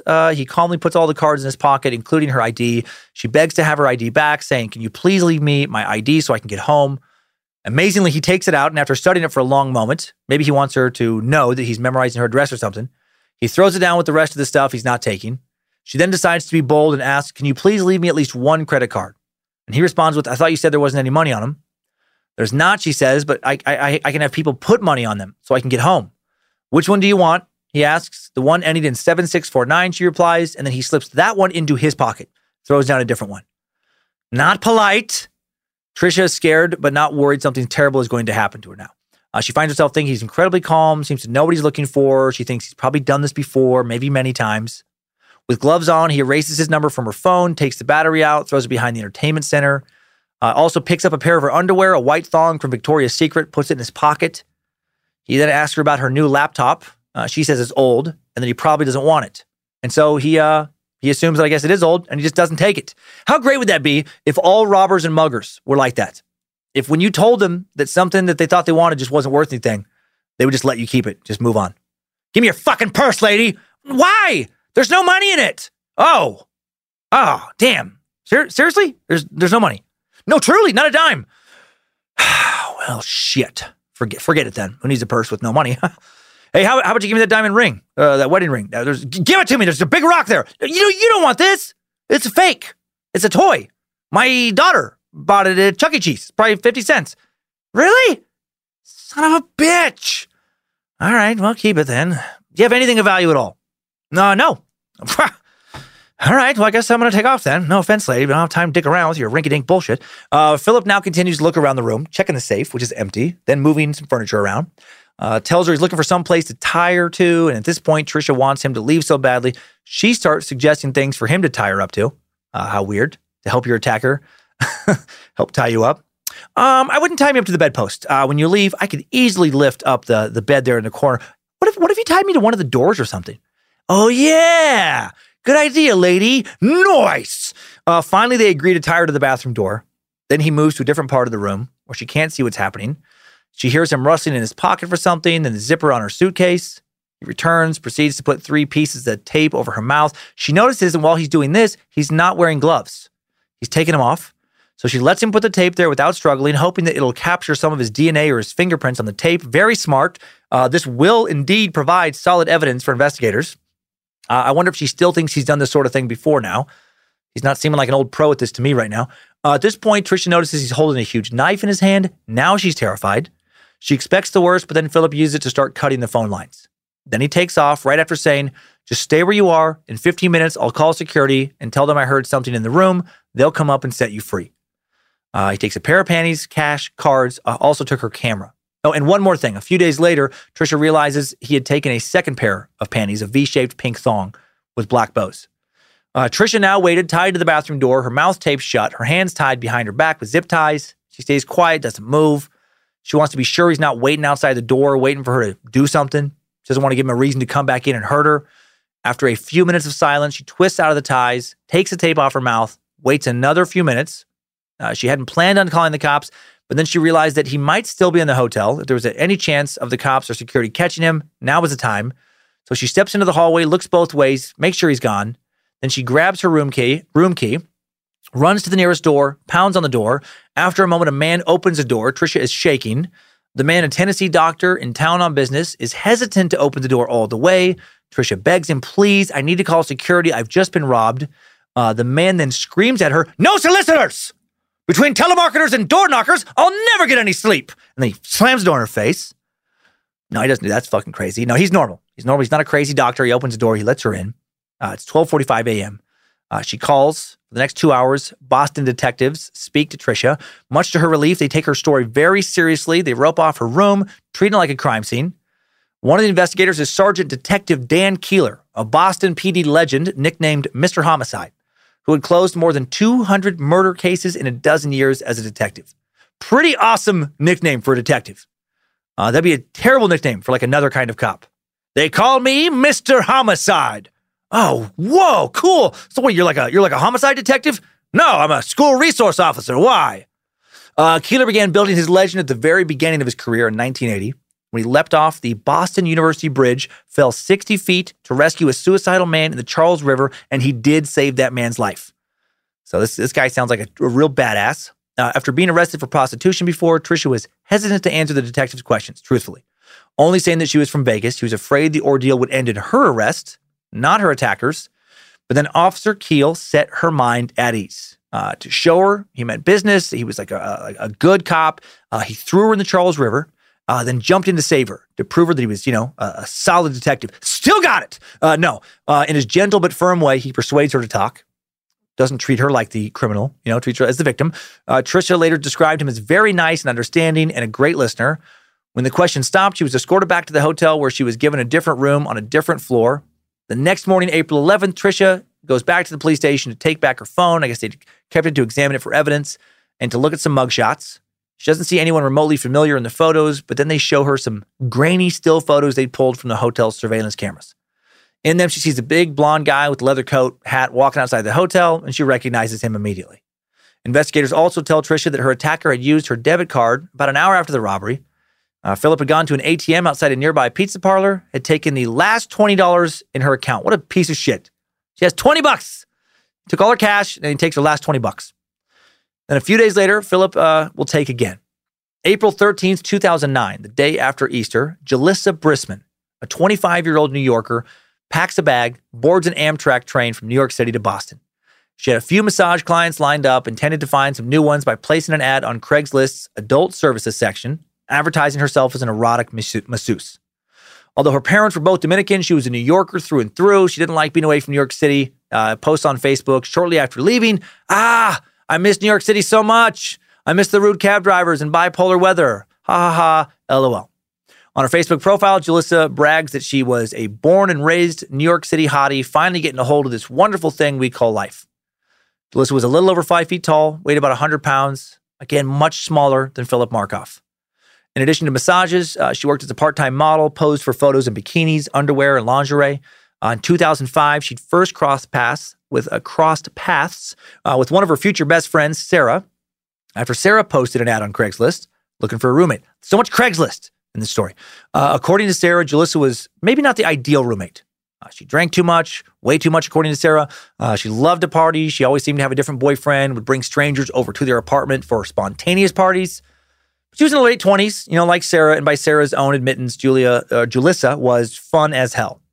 Sarah and Jalissa, despite some differences, soon become nearly inseparable. They go to the gym together, they go out to eat together, go eat sushi, watch Sex in the City together. She and Sarah would test their potential boyfriends by making them watch Sex in the City. After 2 years of living together, Sarah's patience, though, with Jalissa beginning to wear thin. Jalissa, in Sarah's opinion, just not growing up, making some terrible choices. Sometimes she was drunk all day. She wanted to keep the nonstop party life going when Sarah's ready to move on to the next phase of her life. Jalissa seemed like she didn't know what she wanted to do with her life, so she moves out. The two drift apart. Jalissa goes on to work a wide variety of jobs that don't go anywhere. She works as a bartender, shoe saleswoman, at a tanning salon, spends a lot of time with her new best bud, a male half Chihuahua and half Silk Terrier mix she named Coco Chanel. Bojangles back into the story. More dogs in the story now. Her friend Mark Pines later recalled she would often say, "I love Coco more than all my boyfriends combined." Pines, who was in his 50s and 60s when he knew Jalissa, considered himself to be her mentor. They met when Pines held an open audition for a photo shoot when she was 20. When Jalissa walked in, he decided on the spot she was perfect for the role, and he eventually featured her in a public service announcement he was producing. Pines, like all of her friends, worried that Jalissa was abusing drugs and alcohol. But then on April 14th, 2007, according to Jalissa's diary, she was inspired to change her life. It would be exactly 2 years to the day before her untimely death when she would write, "I can't do this anymore. I'm turning 24 in 2 weeks and need to change." Jalissa swore off drugs and alcohol, joined Alcoholics Anonymous, quit bartending, focused on her sobriety, tattooed the date of her sobriety on her ankle. Her mother is overjoyed, tells Jalissa on Mother's Day in 2008 that her daughter's sobriety is the best gift she could have been given. She goes to AA meetings consistently, even daily, reconnects with old friends, including Sarah, begins taking psychology classes at a local college, goes from bleach blonde to brunette, talks about becoming a substance abuse counselor, becomes a vegetarian. She's so serious about changing her life, she enrolls in classes at the City College in New York, where she meets Jack Bennett, coordinator of the school's certified alcohol and substance abuse counselor program. But while all this stuff is going on, like she's really turning her life around, friends and family are worried that she's still hiding something, or that she is hiding something. For one, even though she was no longer working as a bartender, has no regular job, friends notice that suddenly she always has money. She purchased a new computer for her little sister, always had designer clothes and accessories. They're thinking, where's this money coming from? When Prada came out with this new gold and black aviator sunglasses, which at the time retailed for around $300, she immediately buys a pair, writes on her Facebook page that she couldn't wait until the new Chanel glasses came out so she could buy those as well. She's traveling a lot, way too much for somebody with no job. She travels to London, Iceland, DC, Boston, Los Angeles. Julissa's stories about how she made money didn't make sense to her friends. She told one friend that she could make as much as $1,000 a night working bachelor parties, even though all she supposedly did was walk around in a bikini. She told them she got paid that much just to look pretty, and a lot of them didn't buy it. Her friends started to ask her if that was really all she was doing. She insisted she didn't touch any of the men she worked with, but that wasn't the truth. Julissa was working as an erotic masseuse. She took classes from a massage teacher, bought her own massage table, placed ads for these erotic massages on Craigslist under different names like Morgan, Susie, and Rachel. In the ad, she'd write no full service to indicate that she didn't have at least penetrative sex with her clients.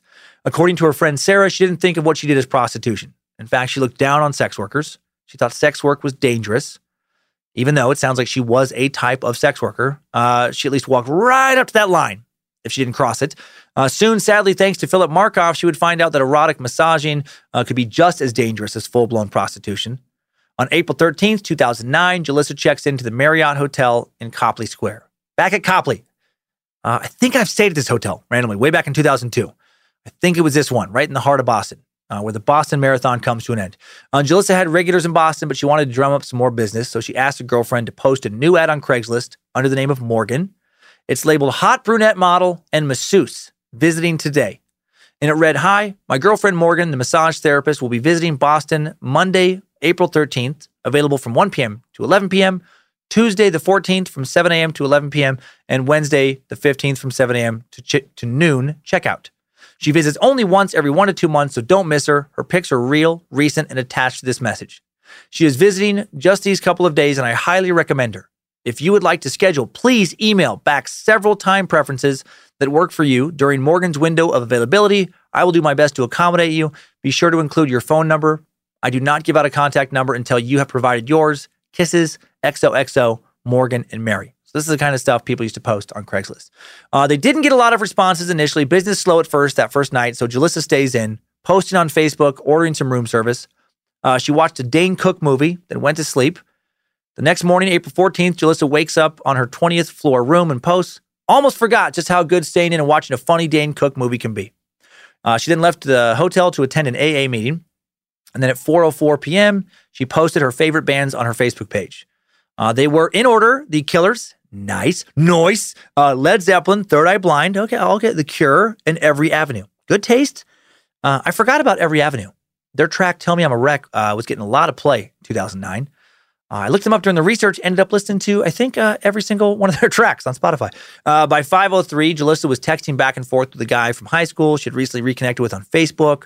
Then later that evening, Julissa's friend gives Julissa's number to a man who had responded to the Craigslist ad.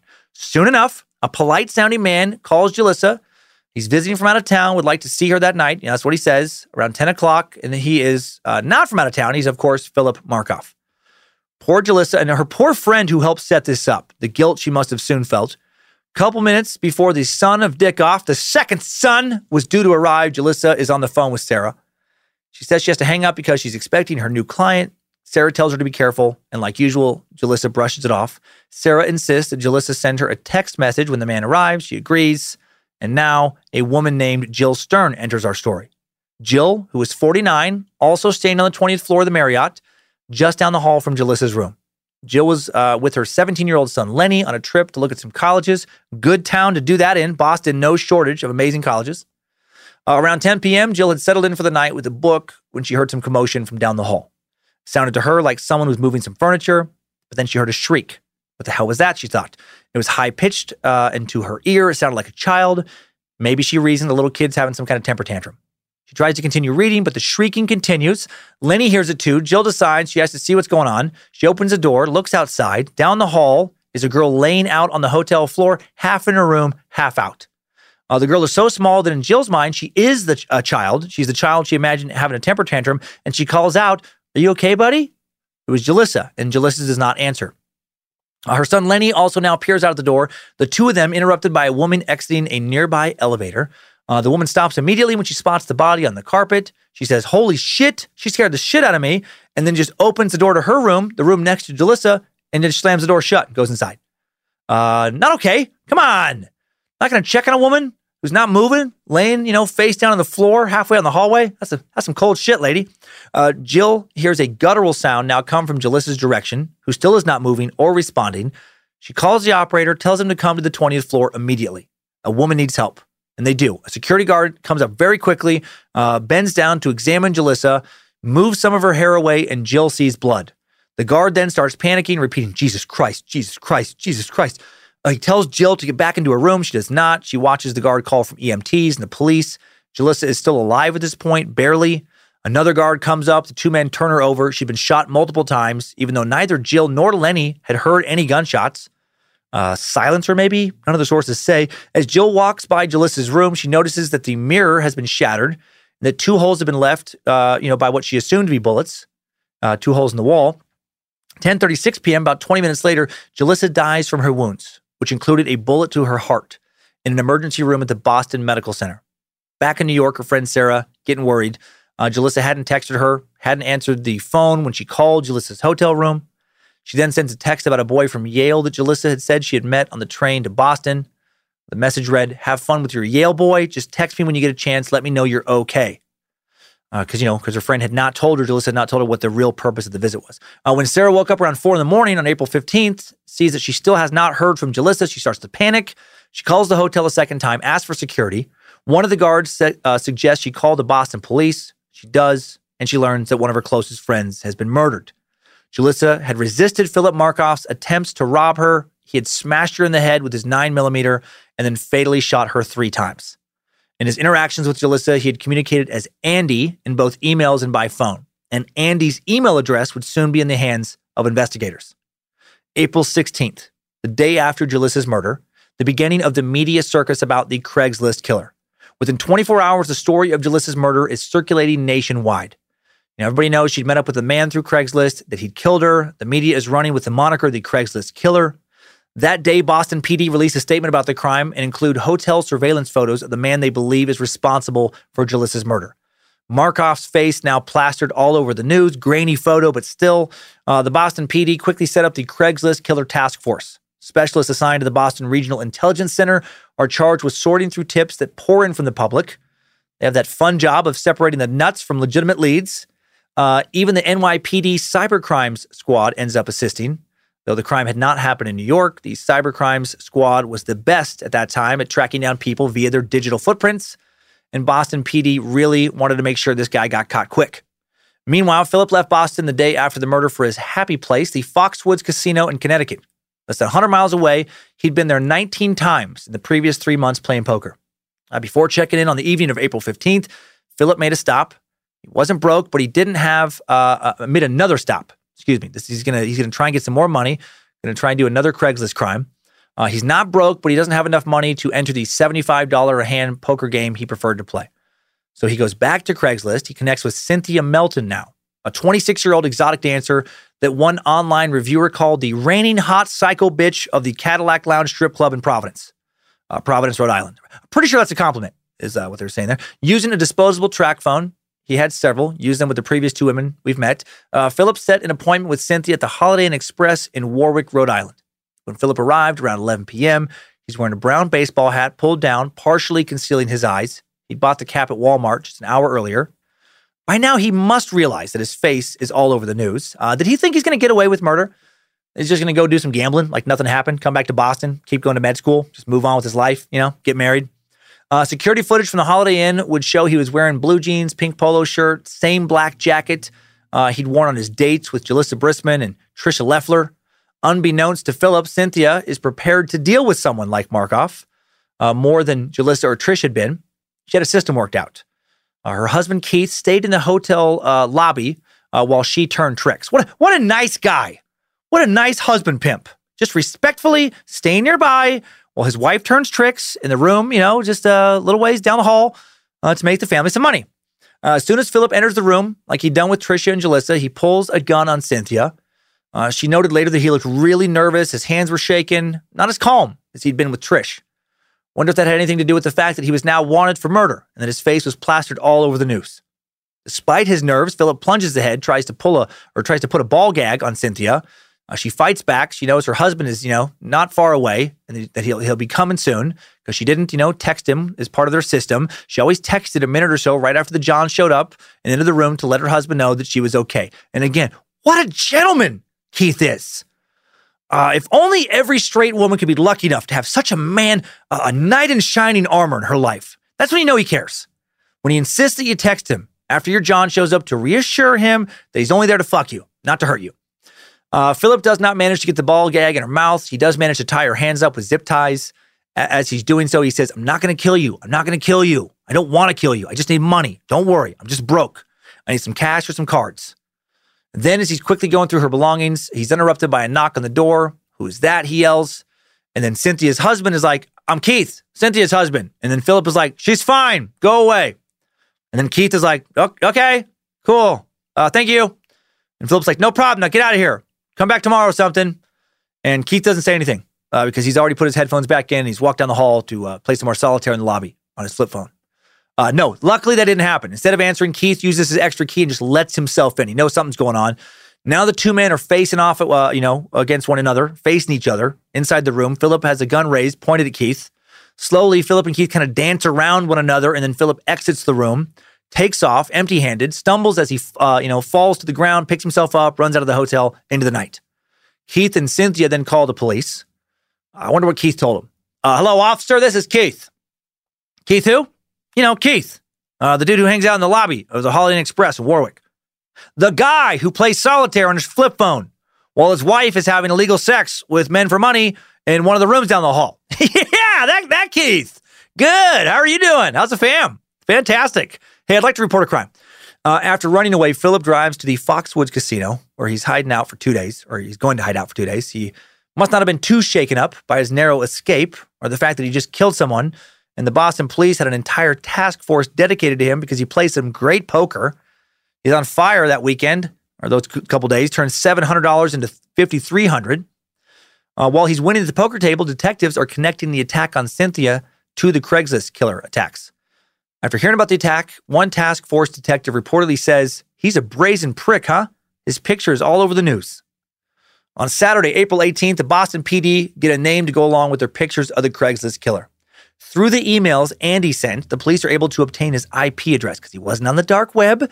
They get some court orders, and by subpoenaing his server live.com, they're able to determine that the emails are sent from a computer inside of a building where Markoff lived with Megan at 8 High Point Circle in Quincy, just south of Boston.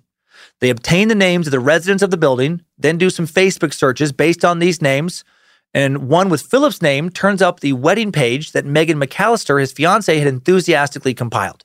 Detectives think that the dude in the hotel security camera footage from both Boston and Warwick looks a hell of a lot like Philip Markoff in these, wedding page photos. They then learn that Philip Markoff is a med student at Boston University, so they obtain a copy of his student ID picture. They compare that picture with the video images they have of the suspect. Really seems like he's the dude. The police now set up a stakeout. All right, they take up positions outside the building. They're going to keep an eye on Markoff until they can get just a bit more evidence to really, have, more than enough for their arrest to make this a open and shut case. Because the IP address pointed to the building and not specifically to Philip's apartment or one of his computers, they're not quite ready to bust him yet. It's a Saturday night, and now 6 unmarked police cars are around the building, making sure that Philip will not escape. When Philip leaves to go to BJ's supermarket, detectives follow. They take some items Philip touched, send them in for fingerprint analysis. That same day, other officers show some photos of Philip to Cynthia and Trisha. Both positively identify him. That dude for sure is our attacker. Police also pleasantly surprised that their suspect has made a number of really big fuck-ups during his crimes, like putting his gloves on after he bound and gagged Leffler, right, how he took him off for a little while there, like walking right by security cameras, not hiding his face. Now with Philip Markoff's name and the IP address pointed to his building, the two witnesses positively identifying him, looks like it's going to be a pretty open and shut case. The following day on April 19th, some detectives interview his med school lab partner. Her name is Tiffany Montgomery. She and Phil had spent a lot of time together working on various projects, and she told detectives that Philip creeped her out. She said he had terrible mood swings. Sometimes she thought about telling school counselors that he was suicidal, but then at other times he seemed so happy and carefree, she thought maybe he was fine. She said he was either really upbeat or practically comatose. She didn't know what was wrong with him, just that, quote, he wasn't right in the head. And then task force detectives discover through a search of Philip Markoff's email account that he's leading a secret life. On his computer, detectives find a picture he posted of his torso and his hands wrapped around his erect penis on an alternative lifestyle website called alt.com, a pay-per-month site that bills itself as your online adult personals, BDSM, leather, and fetish community. We discussed similar sites on the Truck Stop Killer Suck. Philip seemed to be interested based on his browsing history in many different fetishes, including, quote, transvestitism, and had profiles on numerous sex sites like Passion.com, Extreme Restraints, and Gay Club List. Calling himself Sex Addict 53885, he described his preference on one site as submissive and his experience level as, I am new at this. He wrote, I am currently a graduate student looking to experiment with the BDSM lifestyle. I am very interested in being dominated and being made to do different things. Among those different things, anal sex, being forced to wear a collar and leash, and cross-dressing. I am looking for anyone open-minded, try new fetishes, or show me what you know. I enjoy women, but I really want to meet a TSTV-TG, transsexual, transvestite, transgender for friendship and experimentation. I'm looking for DOMs and switches, but I'm open to experimenting with subs. In his profile, he used his real birthday, February 12th, 1986, his real description, blonde, blue eyes, 6'3", the actual city where he lived. When I first read all this, I thought, did he really intend to experiment, and have some BDSM sex? Or, were there just going to be more people he was going to try and rob for some gambling money? When I thought about how he used his real information for these sites, real birthday, real description, I think he was on these sites for sex, not money. He wanted to meet Incubus. Put on the dress and get in the holding cage, slave. Stick your hard dick through the hole into the cage gate. Allow me to whip it. Scream, and you stay in the cage all night. Yeah, something like that. I don't know. I'm probably getting into that Incubus character. No wonder his lab partner thought he might be suicidal. He probably was. He's planning a wedding with a woman who clearly was not right for him. He wasn't exploring these fetishes with her. He's robbing people. He's meeting through Craigslist for poker money. How did he think all of this was going to end? He was a smart dude. Didn't he have to know that his two worlds were destined to collide? Maybe not. The ability to rationalize the most irrational things, one of humanity's greatest gifts, also one of its greatest curses. Some of us are just so damn good at believing what we want to believe, regardless of true objective reality. Investigators learned that Philip had begun to set up his BDSM profiles on alt.com and other sites 2 years prior, back in May of 2007, just after he'd graduated from SUNY Albany, like we talked about earlier, back before he'd asked Megan to marry him, who apparently had no idea he was into this stuff. Interestingly, no evidence of Philip acting on any of these desires will ever turn up. They don't appear to have any direct relationship to his crimes, these interests, just another confusing piece of the Philip Markoff puzzle. Monday, April 20th, 2009, the police have spent 2 days now surveilling Markoff's apartment building. Now they watch as Philip leaves the building carrying luggage. Megan is with him. Undercover investigators tail the couple as they shop for food and run other errands. They note that McAllister seems affectionate while Markoff does not. Of course he's not affectionate with her. She doesn't want to tie him up and spank his naughty bottom. She's not Incubus. Guessing. The couple drove on I-95 South in Walpole, Massachusetts, heading back to the Foxwoods Casino.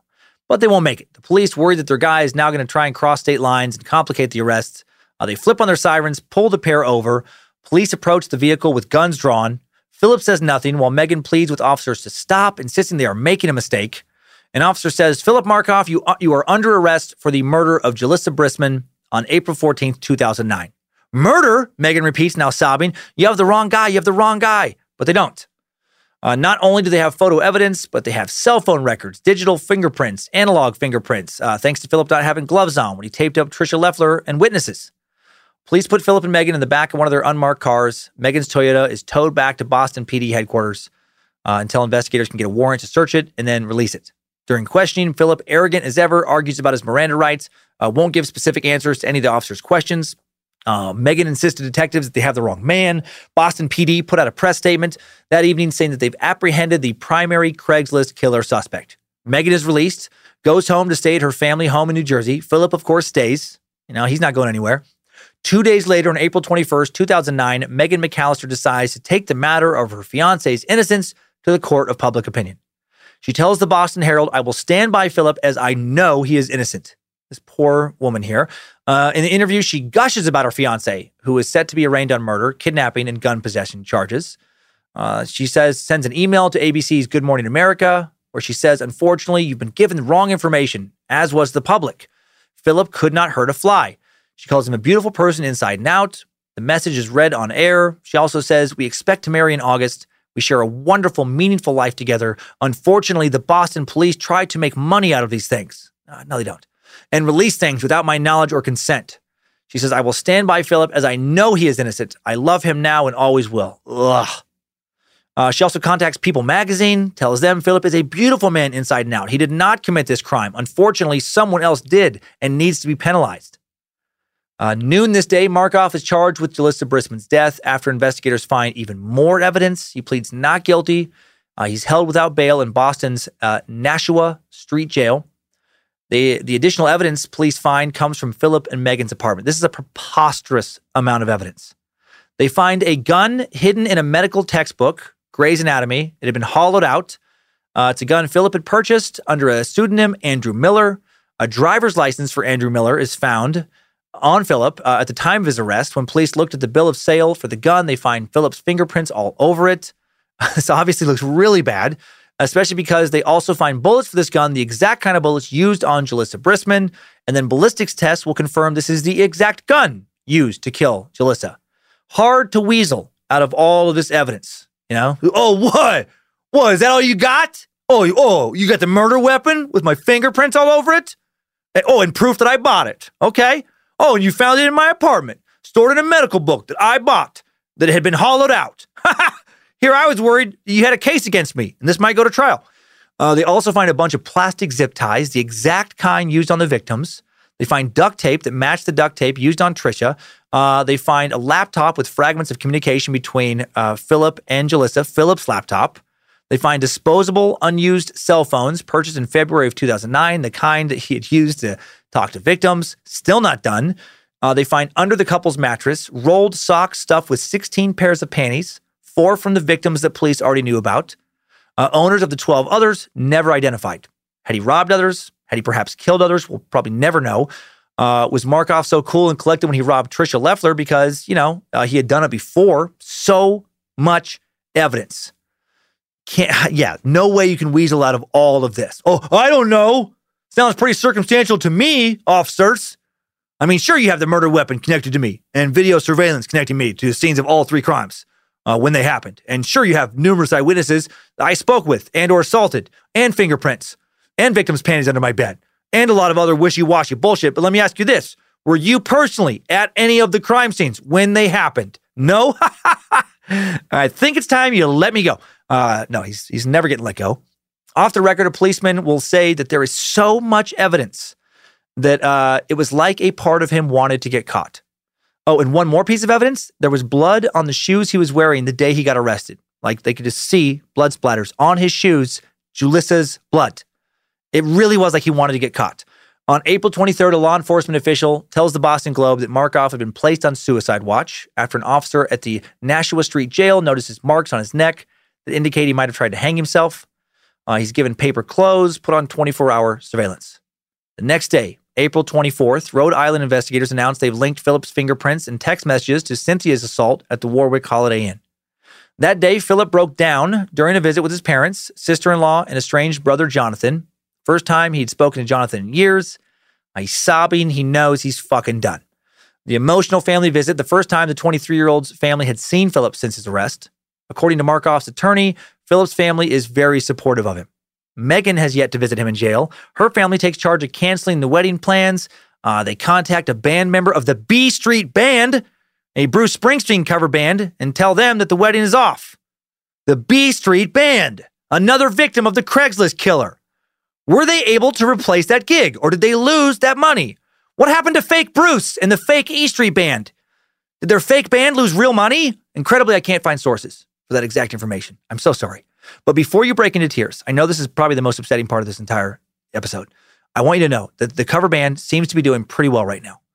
B Street Band still around, and according to their website, bstreetband.com, they play Bruce's music, quote, almost spot on. Yes, that is a quote. Not spot on, but almost spot on. They'll be celebrating over 40 years of riding Springsteen's coattails on May 16th, 2021, with an anniversary Bahamas cruise for all their fans, or maybe for all of real Bruce's fans. Not sure whose fans they're referring to, fake Bruce or real Bruce. Please, if you want to know more, visit bstreetbandcruise.com for more details. Not even making any of that up. April 26th, 2009, news outlets began reporting on Philip's secret life. They revealed that while he was a second-year medical student, he had not received any financial support from his family for many years, was living off the student loans in excess of $130,000. Did they not have the money to support him? Was he robbing and gambling to try and pay his way through school?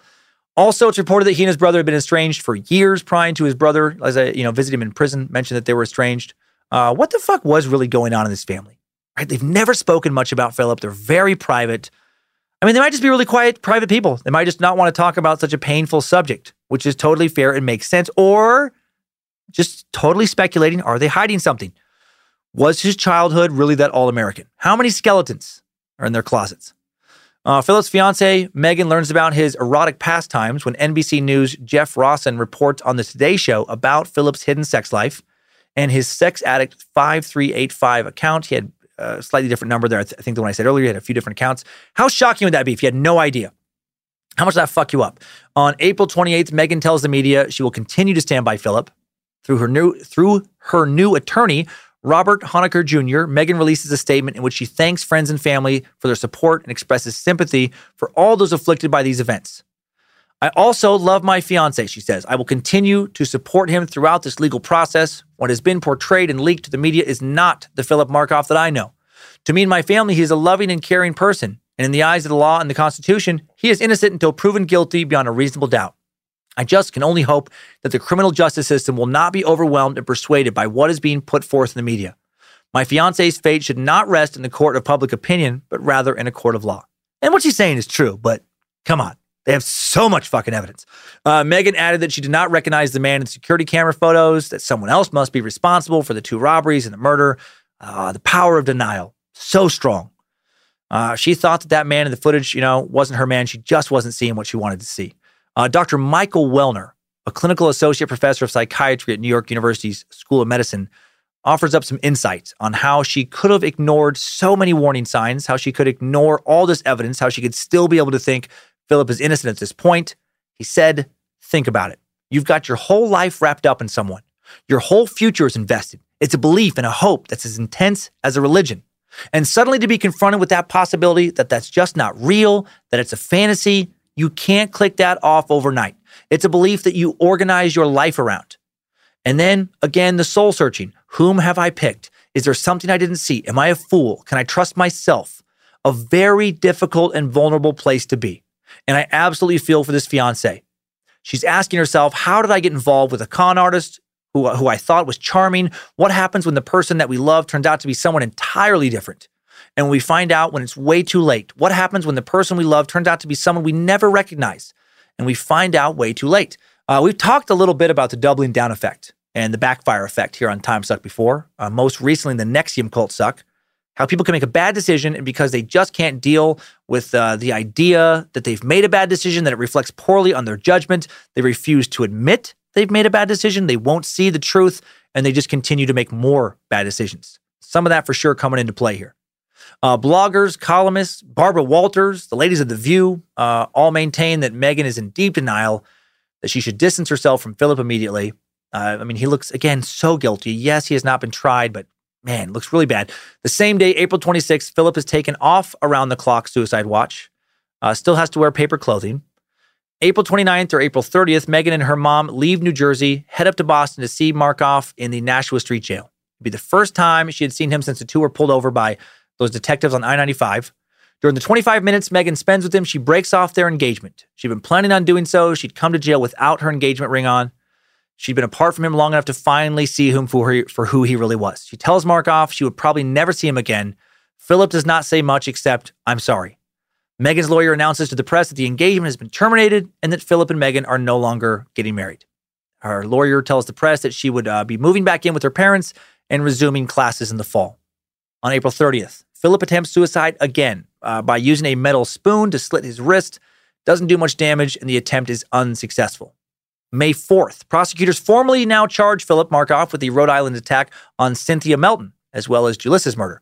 By June of 2009, Philip has been moved out of the infirmary into the general population. Apparently, he quickly became friendly with some of the other inmates, even started setting up some poker games. By all accounts, he is suddenly now adjusting well to his life in prison. On June 11th, despite saying she'd never see him again, Megan McAllister visits Philip one last time to tell him she's going to attend medical school in the Caribbean. She said she didn't plan on seeing him again for a long period of time, if ever. Soon after her visit, Philip is caught with a stockpile of anti-anxiety pills that have been prescribed by the prison psychiatrist. Looked like he was preparing for another suicide. He's placed back on suicide watch for a few days. Then he's released back into Gen Pop. Of course he was probably placed on suicide watch after that meeting. How tough would that be? He has to know now he'll never become a doctor, never be a free man again in all likelihood. Meanwhile, his fiancée is going to become a doctor and going to get her doctorate in the Caribbean.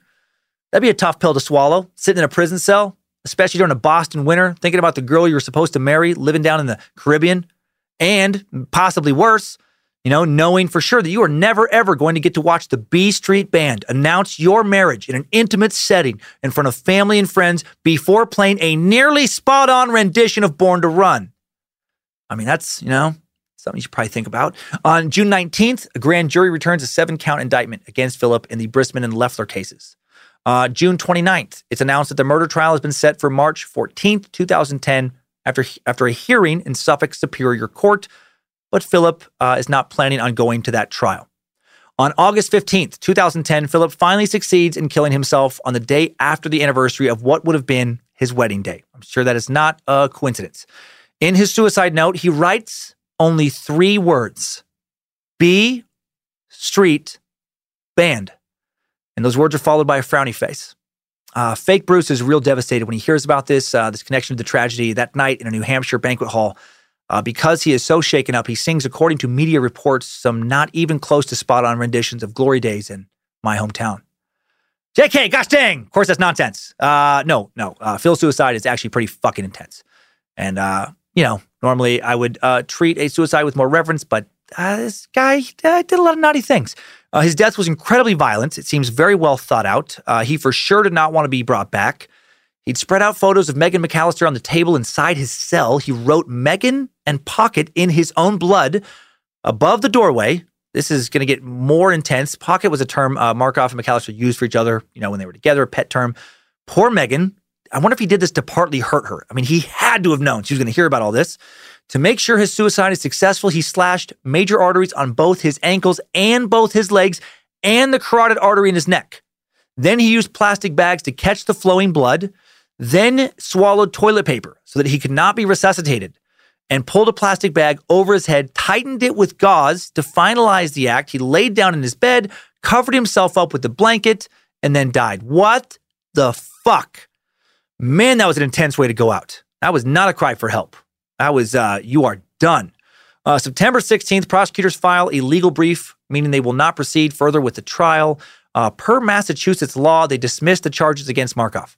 Since he dies before a verdict, he cannot legally be found guilty now. So technically, I can't say for sure that he did all that I've just said he did, but come on. All that evidence. That motherfucker was guiltier than OJ. Let's hop out of this timeline now. Good job, soldier.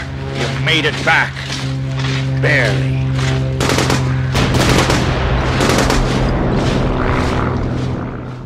The Craigslist killer, Philip Markoff, we still don't know really why he did what he did. On the surface, he had no reason to. He was a handsome second-year med student who was engaged to a smart and beautiful woman. He had everything going for him. The possibility of a comfortable, successful life, probability of that ahead of him. had a wedding to look forward to, had the B Street Band booked. But seriously, he had all that on the surface. Below the surface and behind the scenes, he was a small stakes gambler, curious about some BDSM stuff that his fiance was not apparently into, or at least didn't know about. He's doing this behind his, fiance's back.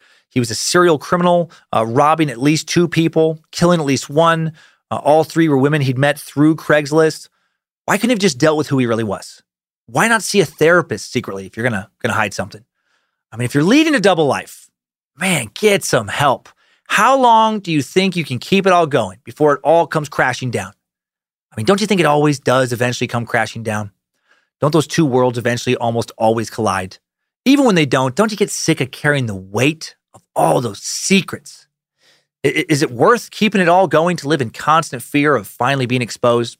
To know that at any moment, your partner might get the wrong DM, the wrong phone call from someone in your other life.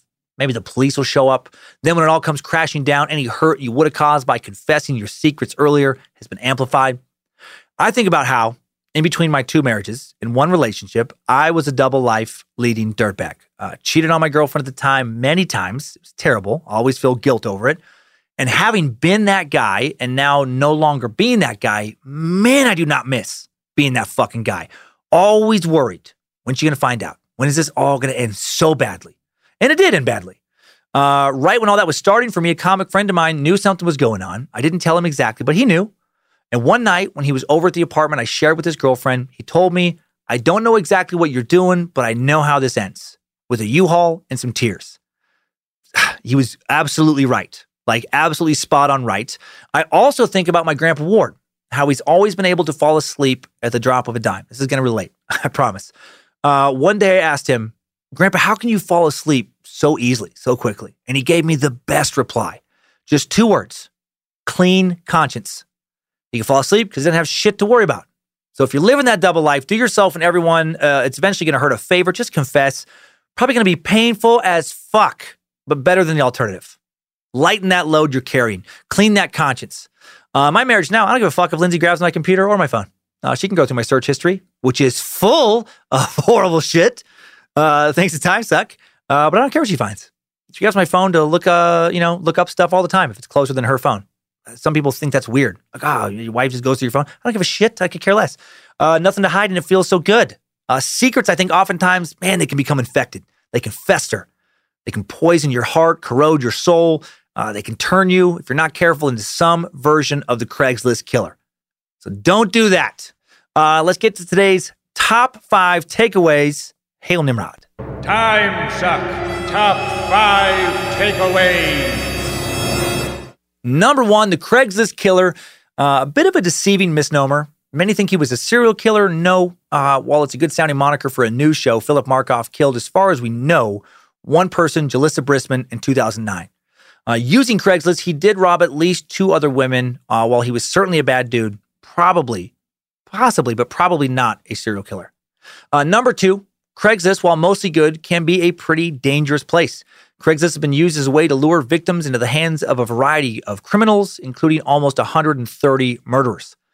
Meeting up with strangers from the internet is always a risky proposition. So meet up in public, well-lit places where your friends and family will know where you're going to be, or maybe don't meet up at all.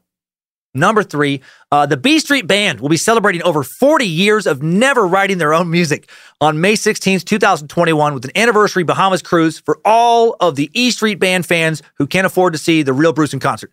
Please visit bstreetbandcruise.com for more details on how to hear almost spot-on Bruce Springsteen cover songs. And I am such an asshole. They're probably awesome dudes, but that's funny for me. Number 4, no one really knows what made Philip Markoff snap. No one knows a lot of things about Philip Markoff, including where all those panties came from at his apartment. Were there other victims? Is that why he seemed so confident in his first robbery? Because his victims were sex workers who statistically are more hesitant to report crimes to the police than the rest of the general population? I guess we'll probably never know. And number 5, something new as a staple of the internet, Craigslist has been used for so many things. Did you know that a bank robber once used it to stage an elaborate movie-like diversion during a heist? Back in 2008, a creative criminal with a flair for the dramatic robbed an armored truck parked outside of a Bank of America in Monroe, Washington, just a half hour northeast of Seattle. Anthony Curcio crowdsourced his robbery by placing an ad on Craigslist for road maintenance workers. He asked applicants to meet near the bank wearing yellow safety vests, goggles, a blue shirt, and a respirator mask, the same disguise he was wearing when he overpowered a guard with pepper spray, stole money, and fled the scene. Police arrived to find several men matching the suspect's exact description. Pretty fucking genius, but he would get caught. Curcio's undoing would come a month later when a homeless man reported to the police that several weeks before the robbery, he'd seen a man drive up to that Bank of America, retrieve a disguise from behind a trash bin. The man found it suspicious enough to write down the license plate number of the car, which he later provided to the police, and that car which was registered to Curcio. What the man had seen was one of Curcio's practice runs to ensure proper timing of the heist. Out of prison since 2013, Curcio is now an author and a public speaker. Time Suck Top 5 Takeaways. The Craigslist killer has been sucked. I know so much more about Craigslist now. Interesting tale. Hope you enjoyed it as well. Thank you to the Bad Magic Productions team for all the help in making Time Suck, Queen of Bad Magic, Lindsay Cummins, Reverend Dr. Joe Paisley, the script keeper, Zach Flannery, Sophie, Fact Sorceress Evans, Bit Elixir, Logan Keith, the Art Warlock, running badmagicmerch.com and the socials. Thanks to all those who've joined the Cult of the Curious private Facebook group. Over 24,000 members who continue to make Time Suck more than a podcast. They make it a community. Hail Nimrod to all of you. Thank you to Liz Hernandez and her all-seeing eyes running the Cult of the Curious Facebook page where the, We Are Dan thing is still going on. Megan Howell, Ellie Darling, Danny Ryan, Robbie Erickson, Jacob Carey, Kaylee Fitzpatrick, Jeffrey Bistron, Adam Gustafson, Kathleen Saller, and Shelly Annenson. I apologize if I mispronounced any of your names, but I'm sure you're not surprised. Thanks to Beefsteak and the mod squad of Jesse, Becky, and Cody running wild on Discord. And thanks to all of you Space Lizards playing the Time Suck Trivia portion of the app, of the Time Suck app. Bodie210, currently in the round 6 lead with 3,000 points. Couple weeks yet to play. Next week is our last Suck of 2020. What will it be about? Not sure. Half of it will be a recap of what's happened this year with Time Suck, roughly half. With Bad Magic Productions. You know, it's been an interesting year for sure. The other half will be some shorter inspirational tale like we did last year. I like that being a little tradition now. I look forward to telling a lighter story, also sharing some, behind the scenes info with all of you. And again, what a wild year to recap, but we have been very fortunate and I'm proud and just grateful for what we were able to accomplish here in 2020. And now let's head on over to this week's Time Sucker update. The last update, a especially touching update to an update that touched many people's hearts quite some time ago here in our community. Updates? Get your Time Sucker updates. All right, we got a lot of these messages. I'm just going to share one. It's about snakes, of course. First up, an example of one of the many flying snake-related messages sent in last week from snake fearing meat sack Dylan Evester. Dylan writes, Dan, you awakened my nightmares. Greetings, main Dan. This is one of the many Dans that have come about in recent times. I am here because you were recently making up some bullshit that got me at first because it resonated with something I vaguely remembered learning about during my childhood. There is a snake that glides and is venomous. It terrified me as a child, and you woke up that fear that had been stuffed deep into my psyche. I'll attach a picture with the description below. Signed, Dylan Ivester, a.k.a. Dan number 1366. Thank you, Dylan, a.k.a. Dan 1366. Yeah, the fear is real. And also, again, I love how the We Are Dan, or the Dancember, as it's being called by some movement, continues to grow inside the Cult of the Curious Facebook group. How wonderfully weird. Shit cracks me up. Thanks for everyone playing along with that joke. Hail Nimrod.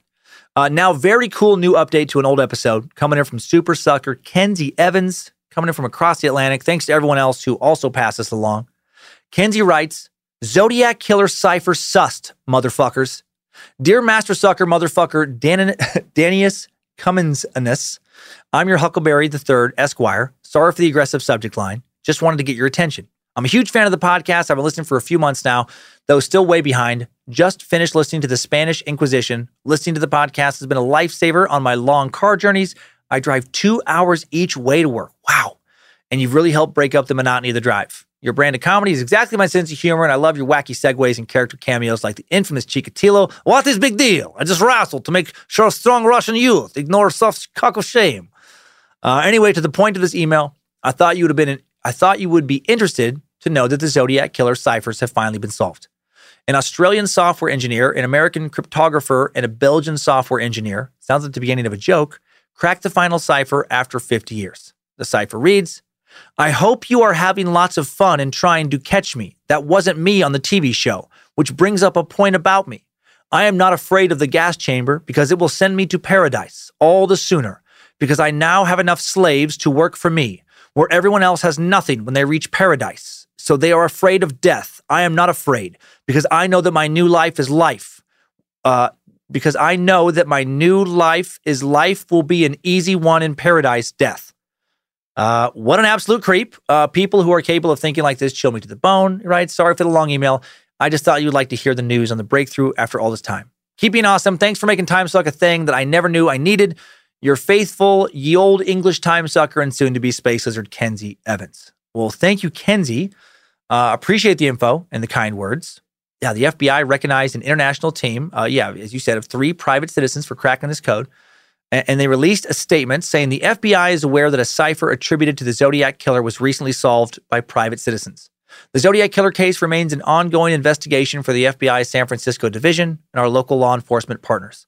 The Zodiac Killer terrorized multiple communities across Northern California, and even though decades have gone by, we continue to seek justice for the victims of these brutal crimes. Due to the ongoing nature of the investigation, and out of respect for the victims and their families, we will not be providing further comment at this time. 46-year-old software developer in Virginia, Dave Aranchak, seems to have led this team. The mention of the TV show and gas chambers refers to a call made to a talk show on KGO TV a month prior to sending the cipher, to the Zodiac Killer sending it.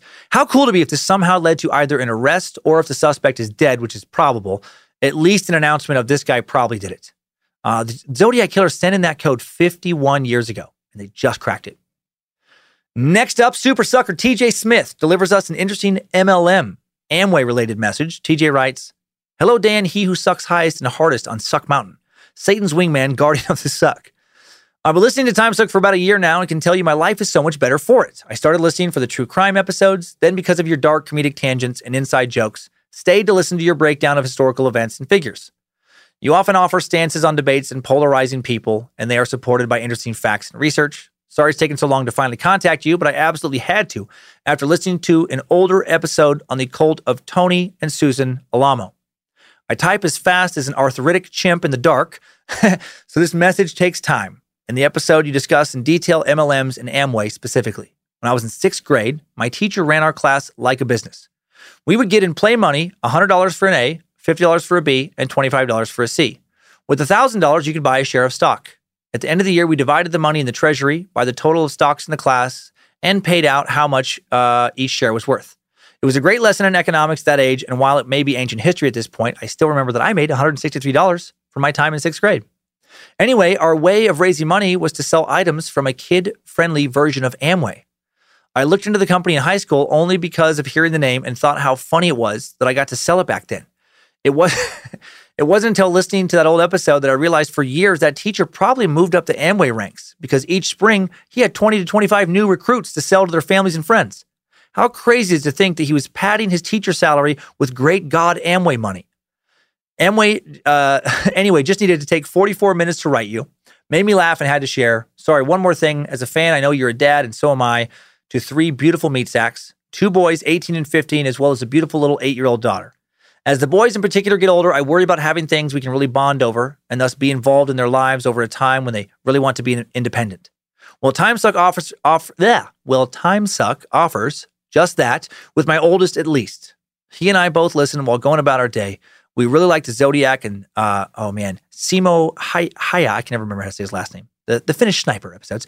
So thank you more than you know, and as a parent can understand.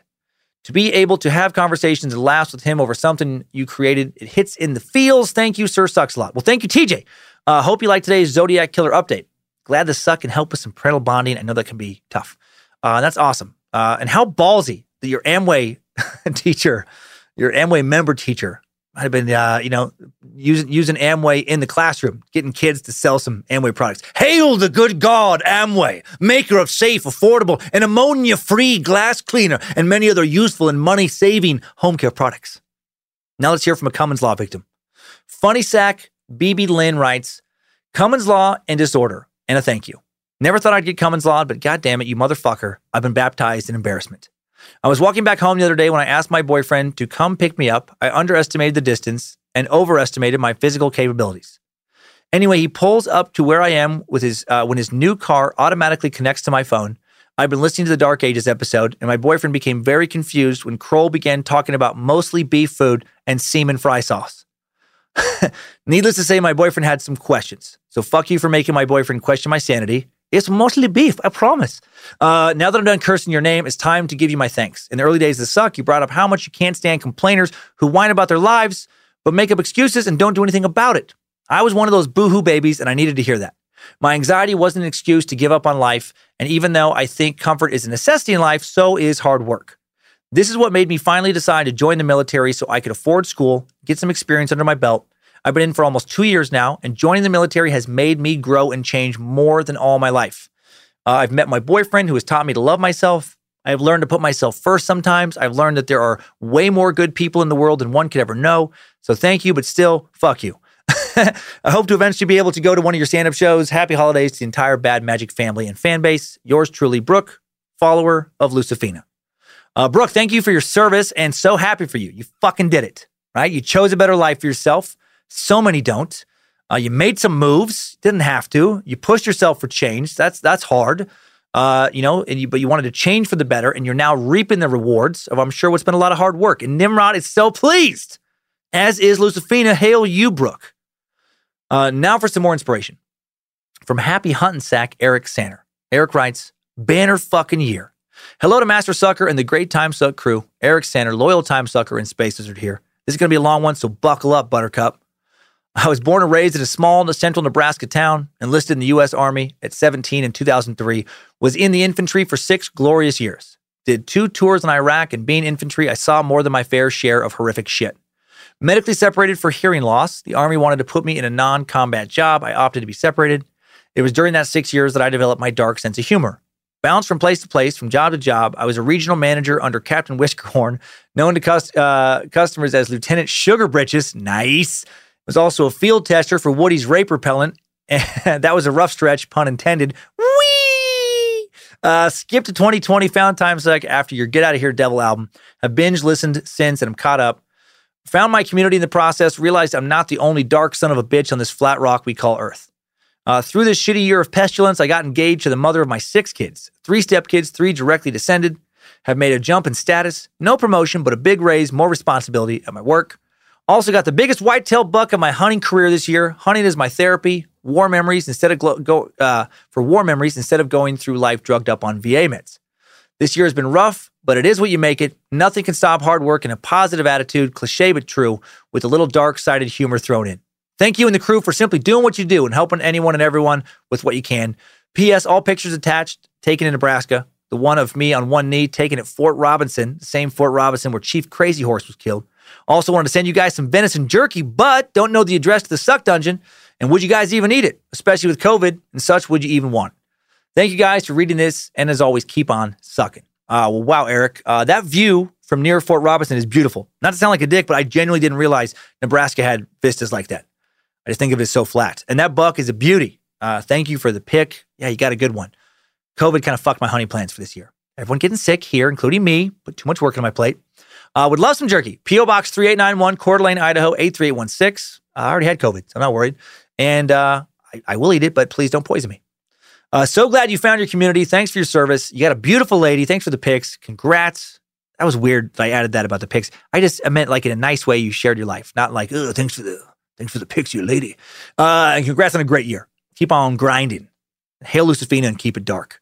2 more. First, a quick shout out from a hurtin' sucker, Charlie Ward. Charlie writes, hey, Danimal, I've been listening to your podcast for a while now. I started at the beginning, skipped around a bit, and I listened to Is We Dumb as well. I used to have more time to listen, but being in the hospitality industry, I'm rarely going to the office for work. I wanted to thank you for giving me something to listen to in order to take my mind off things recently. Had to put my dog down, and listening to your podcast made things better. He was my best friend for 12 years. I wanted him to go down with some dignity instead of breaking his leg after falling down a staircase. At any rate, after listening to a recent Time Suck and subsequent Is We Dumb, I remember you were talking about how ridiculous the name Harold Richard would be. And I wanted to let you know that my father was the owner of that unfortunate first and middle name. Okay, Harold Richardson. It was always a little annoying when one of my friends in school would figure out that my father's name was Harry Dick. At any rate, thanks for doing what you do, especially with all the charity. And if you do read this on the podcast, can you give a shout out to my dog Cooper? I imagine he would have gotten along well with Bojangles. You're welcome for the long email, CW. Well, sorry for your loss, Charlie, first and foremost. And good boy, Cooper. Wag your tail up there in puppy heaven. Bojangles is pleased. Have some extra table scraps on him. And I hope Harry Dick was a fantastic father. Too bad he didn't give you the exact same name, right? You could have been Harry Dick, whatever your last name is, Jr. You could have been a Harry Dick Jr. Probably ended up as a serial killer. Glad we could help turn things around, Charlie. Keep on sucking. And now the last one, big update. Longtime listeners will remember Adam from Canada and his baby boy Jacob, who was suffering from cancer. Adam wrote in some messages that definitely made me cry. I think everybody here at the Suck Dungeon cry, and many of you as well. The Cult of the Curious sent little Jacob a lot of presents. We all hope to hear some good news eventually. Well, Jennifer Smith, Adam's wife, and Jacob's mother has some good news. Thank Nimrod. To share with us all now, she writes, Dear Dan and Lindsay, my name is Jennifer, and although you do not know me, you do know my husband and son, or at least know of them. I am the wife and mother of Adam, the random Canadian meat sack, and Jacob, respectively. This letter has been a long time in the making, but recently, while listening to Time Suck and Scared to Death, I've heard your announcements for the Giving Tree and was completely struck, and I'm not embarrassed to say, brought to tears by the amount of money people have raised to help their fellow human beings and ensure a magical Christmas for their children. Hearing this made me think about all the kindness my family has received from the Time Suck family. I wanted to write and give you an update. Full disclosure, I'm not quite the wordsmith. My husband is. You're a very good writer, actually, both of you. And there is no way I could ever be a professional letter writer, but here goes. Since last Adam wrote you, many things have changed, as you can imagine. While in a hospital for a chemo treatment for Jacob, we found out that the treatments were not working. And although the cancer was not getting worse, it was certainly not getting better. This led us on a long path to discover that he is one of the lucky ones who has a mutation of his cancer genes, and this mutation makes the cancer resistant to chemotherapy. This is extremely rare, and in fact, at the time, he was the only patient with this mutation in the type of cancer that our doctor was aware of.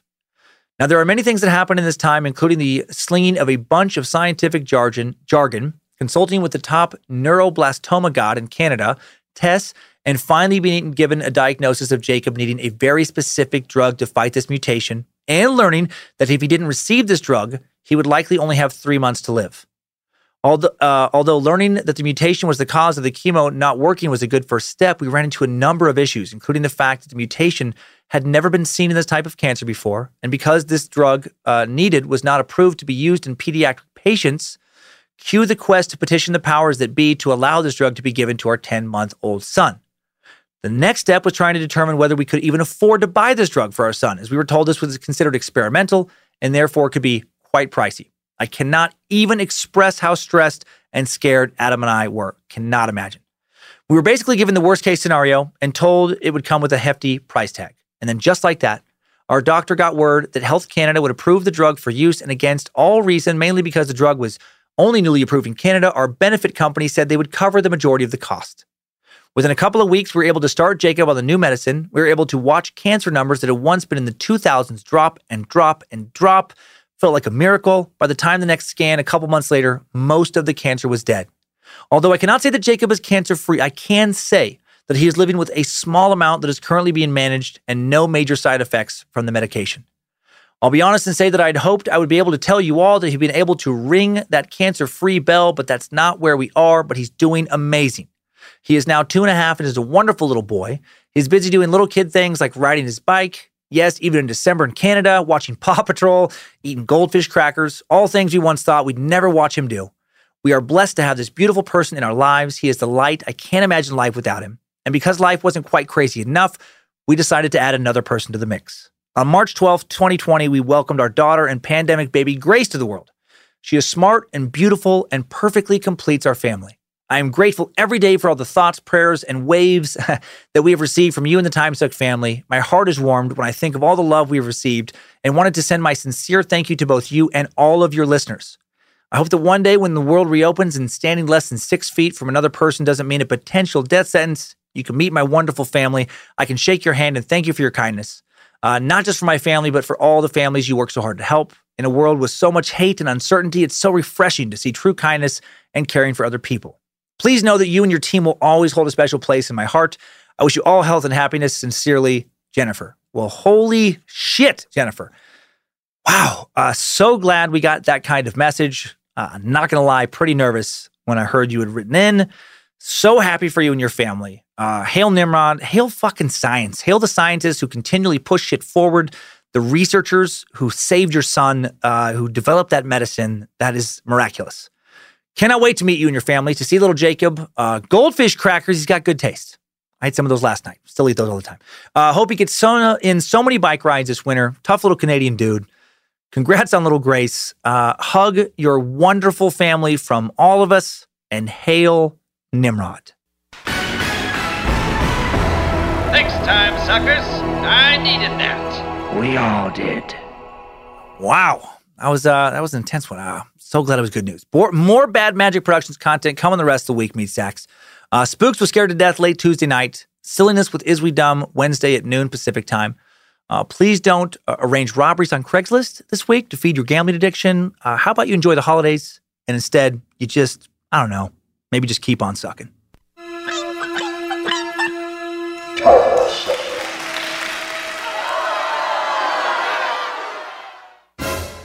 We don't the episode's done. No, I know. I just wanted to reach out to Spokane area Dwayne. Oh, it's Dwayne. Yeah, I just wanted to see if he, just needed any help. Maybe a ride, maybe a teammate. I know some guys who like that sort of thing. What, pussy? Hey, Mom. First things first, thank you. It's my 1-year anniversary of my decision to say, yes, I need help, and yes, I choose me. And that's the miracle. I'm lucky that the strongest person I know is my own mother. Love you, Mom. Maxwell. Be that strong person who makes the difference. If your loved one is struggling with drugs and alcohol, reach out to Karen for a different kind of addiction treatment. Visit caron.org/lost. Want the same expert advice you get from the pros in the store while shopping online at DiscountTire.com? Meet Treadwell, your personal online tire guide that matches you with the perfect tire for your vehicle. Get your best match in 1 minute or less with Treadwell by Discount Tire.